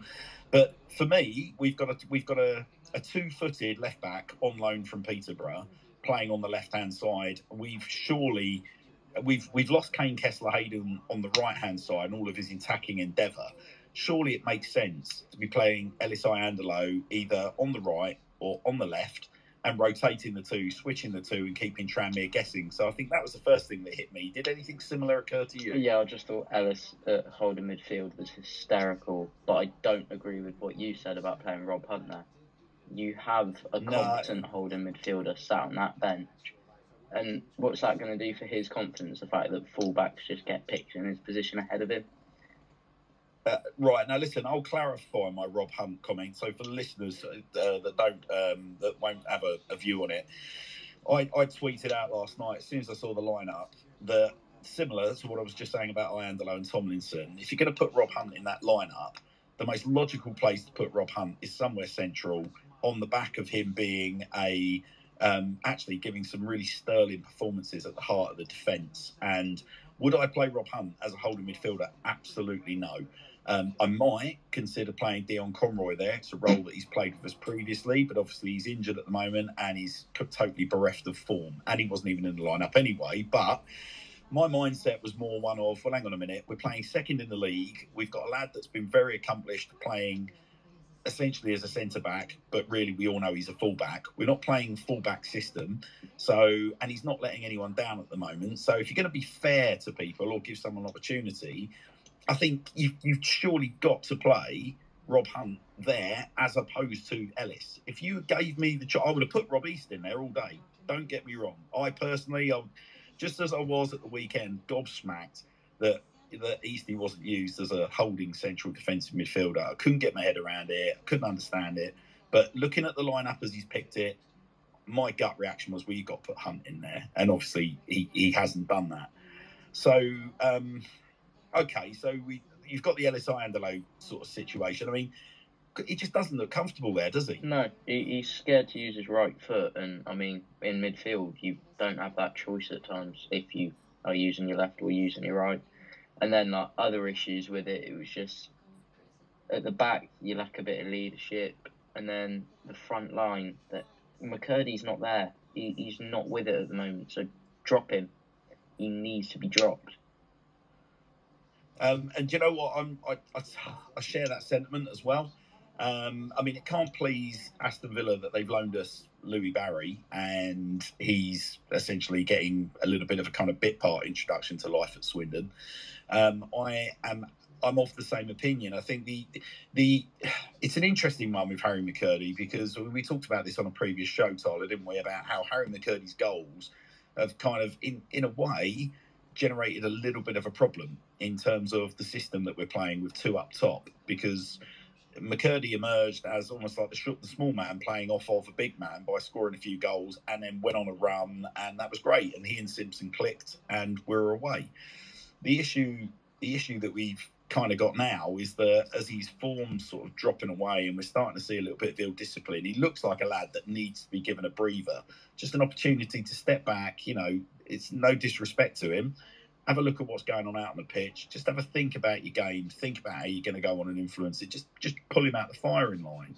And you've got, sooner or later, Louis Barry's got to be given. He's got to be let off the leash. He's got to be given an opportunity. And Louis Barry quite clearly looks like a player that needs to be playing off of a traditional number 9 or playing in a front 3. So, yeah, I think most people would be sharing the same sort of, concerns about that starting lineup. Then, obviously, the whistle goes 5 minutes into the game, and we decide we're going to shoot ourselves in the foot again at the back. I think it's interesting, Tyler, because from my point of view, looking at the goal back, one of the things that struck me about last night was actually we were a little bit sort of, we were a bit sort of pondersome on the ball. We talking about. So if you're a centre half under pressure, one of your first outlets in our system has got to be the central defensive midfielder, isn't it? And one of the nice things about what Louis Reed brings to the table is that he receives the ball, turns, he's got very quick feet, and he distributes it very fast. I wondered last night whether that was what might have gone through Cooper's head when obviously disaster struck, because I mean, he just sort of held on to it. He just seemed reluctant to want to let it go. Now, whether that's because he didn't want to let it go to Ellis, or whether that's whatever was going through his head, maybe overconfidence, call it what you will. But what went through your mind when, apart from the obvious, what went through your mind when Cooper's had the ball nicked off his toe? Did you know straight away it was going to be curtains for the night, or how were you feeling? Well, I knew he was going to score, because you give a striker that sort of chance, they shouldn't miss. But I thought, yes, it's Cooper's fault because he's lost the ball, but it's not all his fault. The lack of movement ahead of him is atrocious, especially when you watch it back. You've got Gladwin just sort of jogging backwards into players. Ellis runs away from him into a space that's being blocked off already, turns his back on play. You've got Rob Hunt, who's just in no man's land. Joe Tomlinson, you can't really see where he is, so I'm not going to sort of bring him into it. But that's 4 players who are just sort of out of nowhere. Odomayo and O'Brien are probably in the right sort of positions, but then as soon as Cooper loses the ball, Odomayo's jogging back. Fucking sprint, mate. At least make that effort. You probably won't get there, but make the effort at least. Now, effort's an interesting word when we're reviewing sort of yesterday's game, because I was obviously going out of my mind, sat there watching it, as my son will relay to you next time you see him. I was just burying my head into the sofa, just could not believe what I was watching. It was reminiscent of some of the dross that we had to put up with last season. There's obviously been whispers of a bit of discontent, a little bit of trouble in paradise in terms of there's been debate around whether Conroy's injured. There's been whispers around fallings out with various players in the squad. We've obviously lost Anthony Grant, and there was a lot of speculation over what was going on with Granty's situation at the club and the circumstances in which he lost his place and then couldn't get it back. And then there's been an interesting Instagram post, I believe, today from Matthew Bowdry, which, let's just say, is open to interpretation. Now, with all of that, a loss of form, a lot of injuries, a lot of new faces, there just seemed to be, that lack of urgency and effort that we were seeing before Christmas. There seemed to be a reluctance for players to want to get on the ball. To want to make things happen. And I think the one thing that we, I think it was before the Sutton game where there have been some question marks about how slow our build-up play was. So that nobody was knocking Ghana ball, but everybody was saying if we're going to play Ghana ball, it's got to be played quick tempo, like really fast, really effective. And then we saw a version of that against Sutton, certainly for long periods of that game. Last night, I'm not quite sure. I saw players holding on to the ball a lot longer than usual. I saw players trying to carry the ball a lot, further than they normally would. And quite frankly, there didn't seem to be the commitment to the system that we've been seeing in previous weeks. Is that how you read it, or was that just me with a negative mindset? I just thought it was awful. I just thought it was absolutely dreadful. Like you say, Sutton, because I watched that one and I followed. The tempo was there. We were having shots. We probably should have had an extra couple of goals that day. Then Northampton, admittedly, they'd just come back from COVID, which probably helped making us look a bit better. But we were high pressing, quick tempo, and we've slapped 5 past them. And then it's just back to this slow, sluggish, lethargic way of playing that it's not working. It's too slow. It's so easy to predict. As soon as you see Jojo on the ball, you think, right, it's going to a centre-back. One of the centre-backs gets it. Oh, it's going to the other centre-back. and you can just see what's going to happen before it even happens. And I think it was Andrew who actually tweeted about it, saying that it's really annoying going to a game knowing what's going to happen beforehand or something along those lines. And it's bang on. Like I sort of went there knowing like we're going to get absolutely smashed there. Yeah, and that must have been so disheartening. I mean, it was disheartening enough for me, mate, just opening up the wallet and buying myself a match pass. But I felt after the weekend, it was, there's been no reluctance for me to splash the cash on Swindon Town this season. Despite the fact I'm freshly retired and cutting my cloth, I have probably been spending more money on our football club this year than I ever have. And yet last night, it was reminiscent to some of the debates I had in my own mind last season about whether or not I was going to bother. And I did, because I was like, no, I've seen enough earlier in the season. It's not all doom and gloom. We got some talented technicians out on that pitch. I looked at the lineup. I thought, well, maybe. And then lo and behold, 5 minutes into the game, it was literally last season revisited. I was like, why have I made that decision? Credit to you. You've obviously you've done planes, trains, and automobiles to get yourself to Birkenhead. So that the pain must have been 100-fold what I was feeling.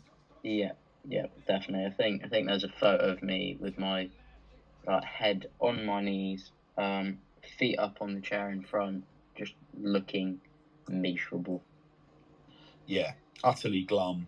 Well, I mean, look, there's no point picking the goals apart. The whole thing was a debacle. A really sloppy second goal, really sloppy penalty. It all felt so inevitable. I think the thing that actually as an incident, we touched on it earlier. The thing that just before you came on, Silo, we talked again about ill discipline, and it seemed to come from the most sort of surprising source in this case, in Scott Marshall getting a red card, rightly or wrongly.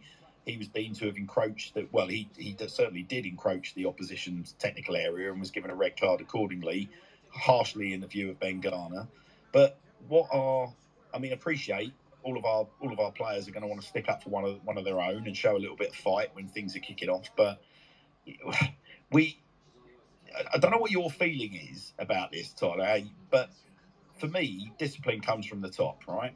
So if you've got a manager that is, I'm going to talk about this on a few fronts, actually. You've got a manager that's constantly digging out referees. We know the referees are poor standard. Now, in my mind, one of the greatest managers in the history of British football was Brian Clough.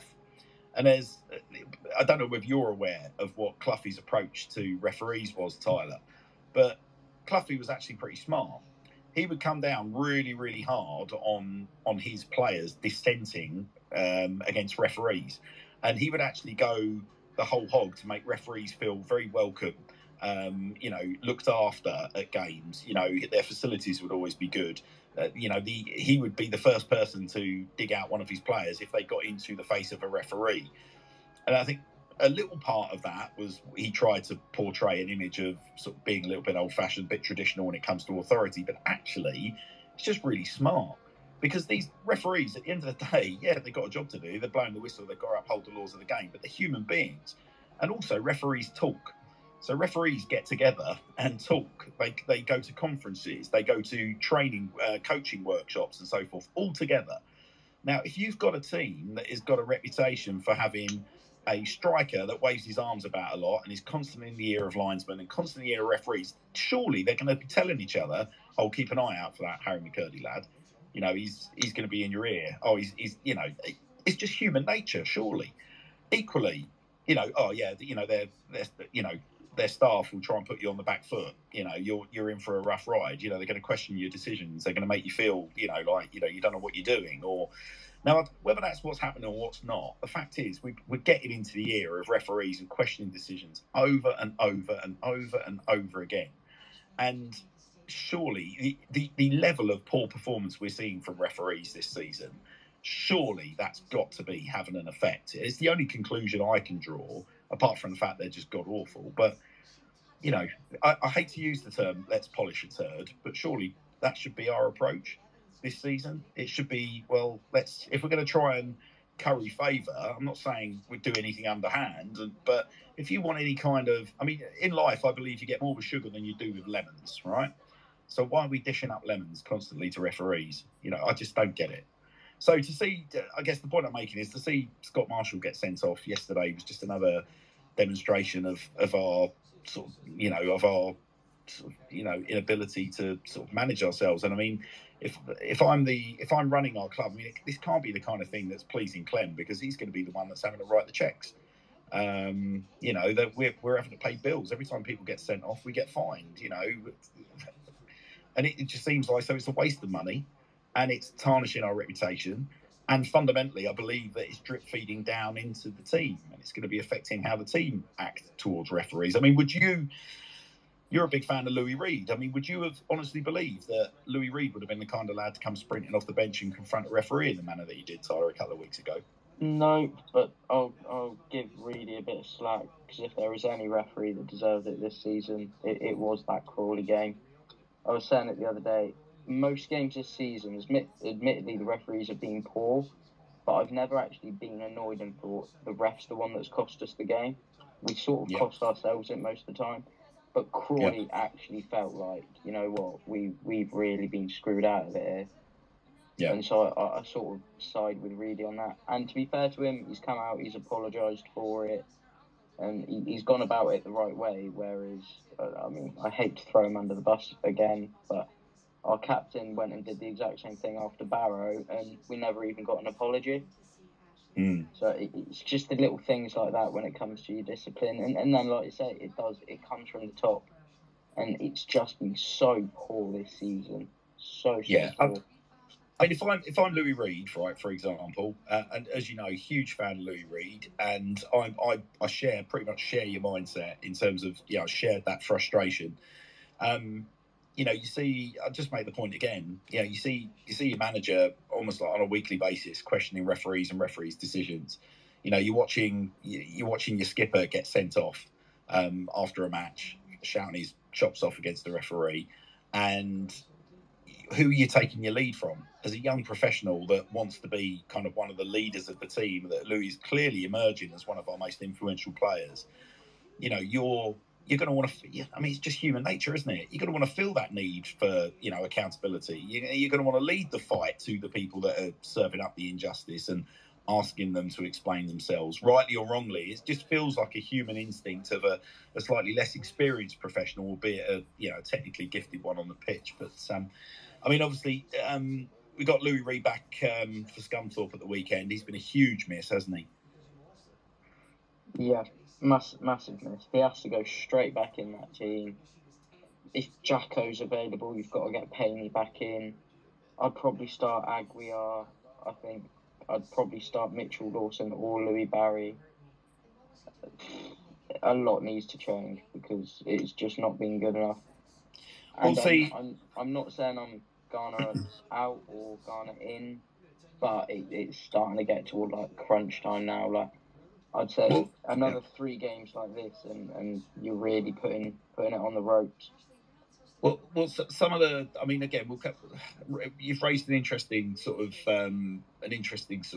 topic for conversation, Ricky Aguiar. So we've not had a huge amount of sort of game time to judge Aguiar and whether or not he's ready to be playing first team football. But I mean, I don't believe I'll be the only one that was watching the game last night that like genuinely sort of balked in when I see Jaden Mitchell-Lawson being brought in to play a central midfield role when Johnny Williams goes off injured, when you've got a natural sort of orientated, for want of a better word, central attacking midfielder in Ricky Aguiar on the bench. It's like the Ryan East situation with the central defensive midfielder position. I mean, if we've already got it, what better learning experience have you got for a young professional? Now, you'll talk about, a young professional will be crushed by pressure and blah, blah, blah, blah, blah, blah. Well, if that's the case, he shouldn't be anywhere near the first team. He certainly shouldn't even be on the bench. Appreciate we're threadbare. But he's been deemed as good enough to not be loaned out again. We bought him back from Chippenham for a reason. He's a ready-made replacement for Johnny Williams. Surely you've got to bring him on. You've got to use him. But for me, it was grossly unfair on Jaden Mitchell-Lawson to be asking him to play central midfield, a position that I'll be very surprised if he's had any kind of prep going into that particular role. At at a time where Mitchell Lawson's, ultimately he's straining at the leash. He wants to be sort of deployed up front. It's square pegs in round holes. And it looked like that as well. I mean, I would have hoped that, it was obvious that Mitchell Lawson wasn't comfortable playing in that central midfield role. It seemed to take a long time for Garner to recognise that before he introduced Aguiar into the fray. What was how, again, I only had the TV perspective, Tyler, watching it from my end. You were in the stands. I mean, did he look a square peg in a round hole from the stands, Jadon Mitchell-Lawson? No, the square peg in a round hole don't describe what he looked like. He was someone who looked like he'd never played midfield before in his life, which he probably hasn't. He just didn't really understand where he should be at what time, and the positioning was all off. You can tell he wants to just be in that forward line. Mm.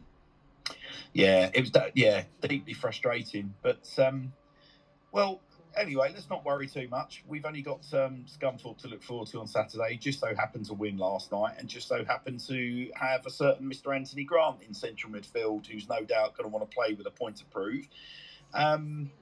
To what extent do you think we should be fearing Scunthorpe, Tyler? Because prior to last night, I've got to be honest, I was licking my lips at the prospect of playing them at the county ground on Saturday.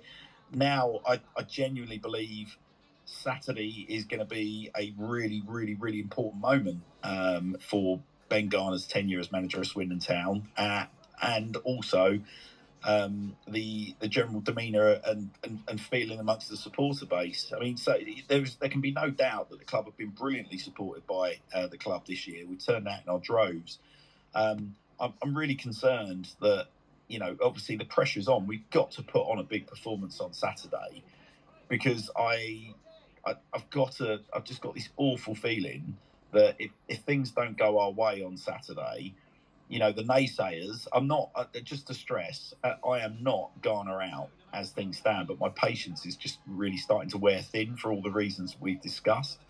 Are you of the same mindset as me, Tyler? It's not quite kind of make or break, but I mean, Exeter was big at the weekend, but now Scunthorpe is huge for the management team. Yeah, I mean, if Scunthorpe, so what is it now? We've got Scunthorpe, Carlisle, and it's another sort of team around that area, I think. We've got those three coming up, and it's got to be 9. And if it's something like 4 points out of the next 3, he's got to go. It's that simple.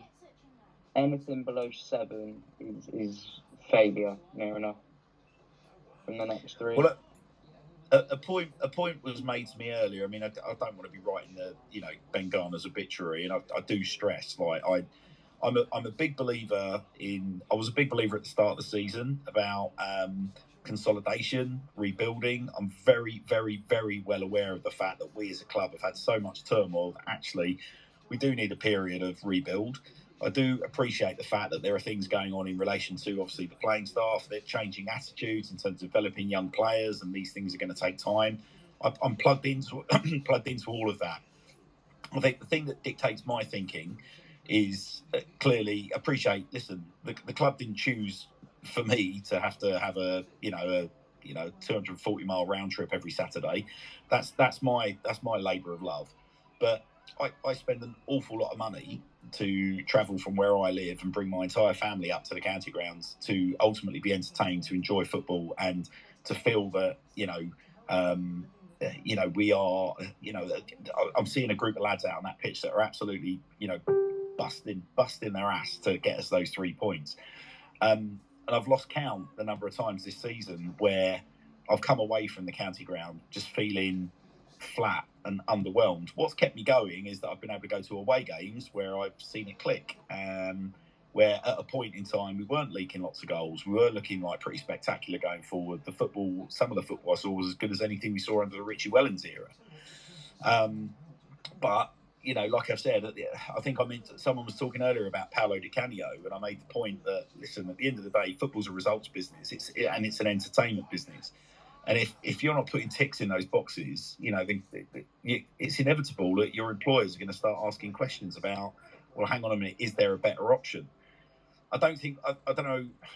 clearly I know that you have a certain mindset on certain managers that are available out there at the moment, but there are managers that, this is the other thing that will not be helping him, in that there are very affordable managers that have credibility in and around SM1.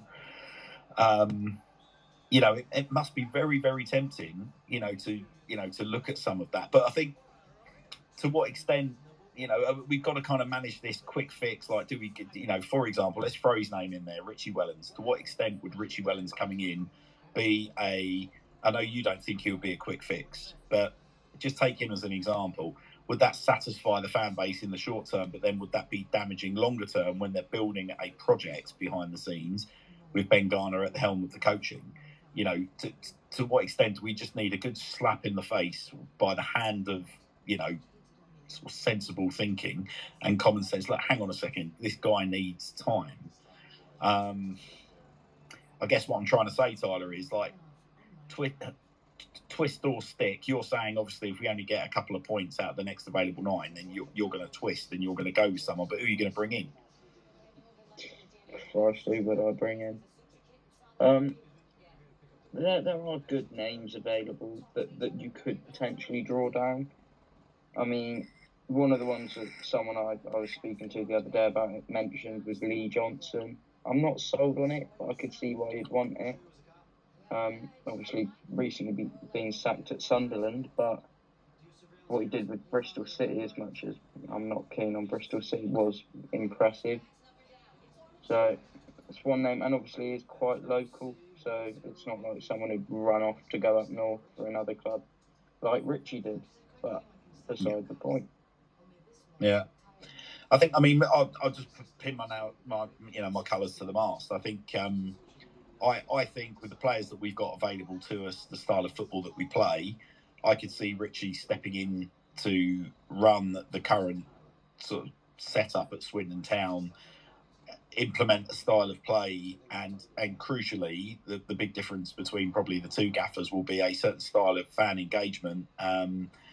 I think he would very quickly address the situation around him leaving, and I think he would very quickly plaster over that. And I think he would be given a far more leeway in order to achieve, even if results didn't go his way straight off the bat. I think it would be too soon to look at a Matt Taylor.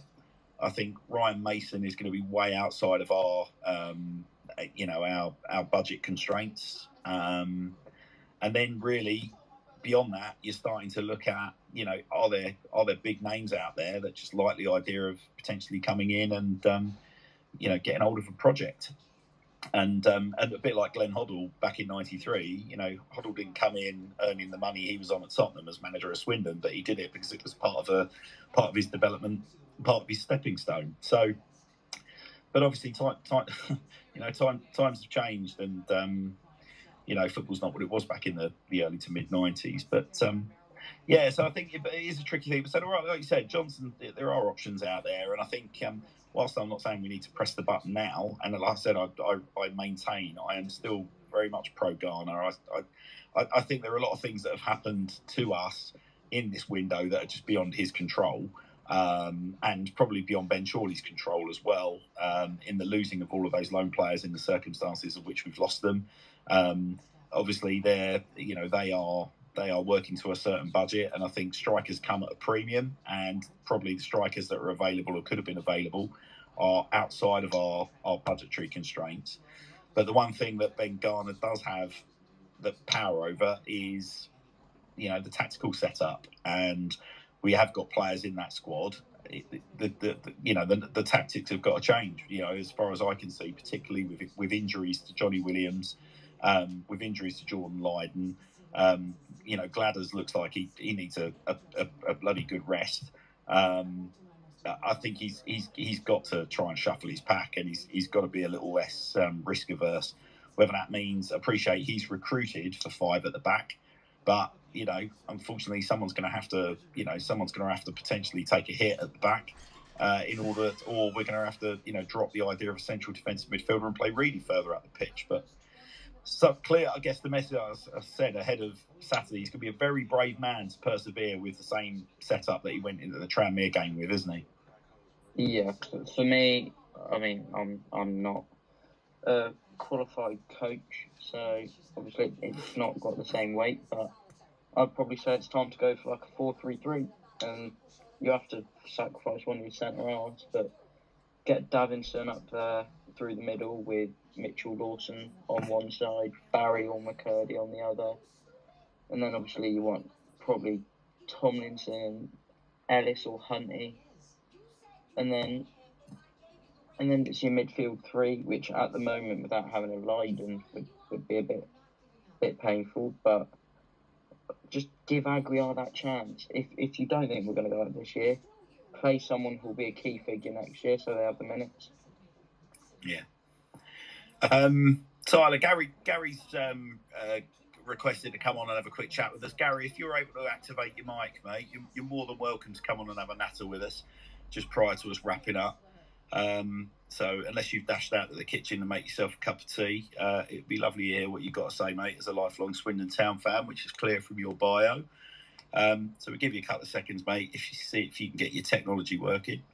Tyler, whilst I've given Gary the opportunity to come on, whilst we see whether or not he can sort those bits and bobs out his end. Anything you want to say as a wrap up, really, bud? I mean, pretty talked out, mammoth show. Have a 2 hours and 20 minutes to Swindon Town.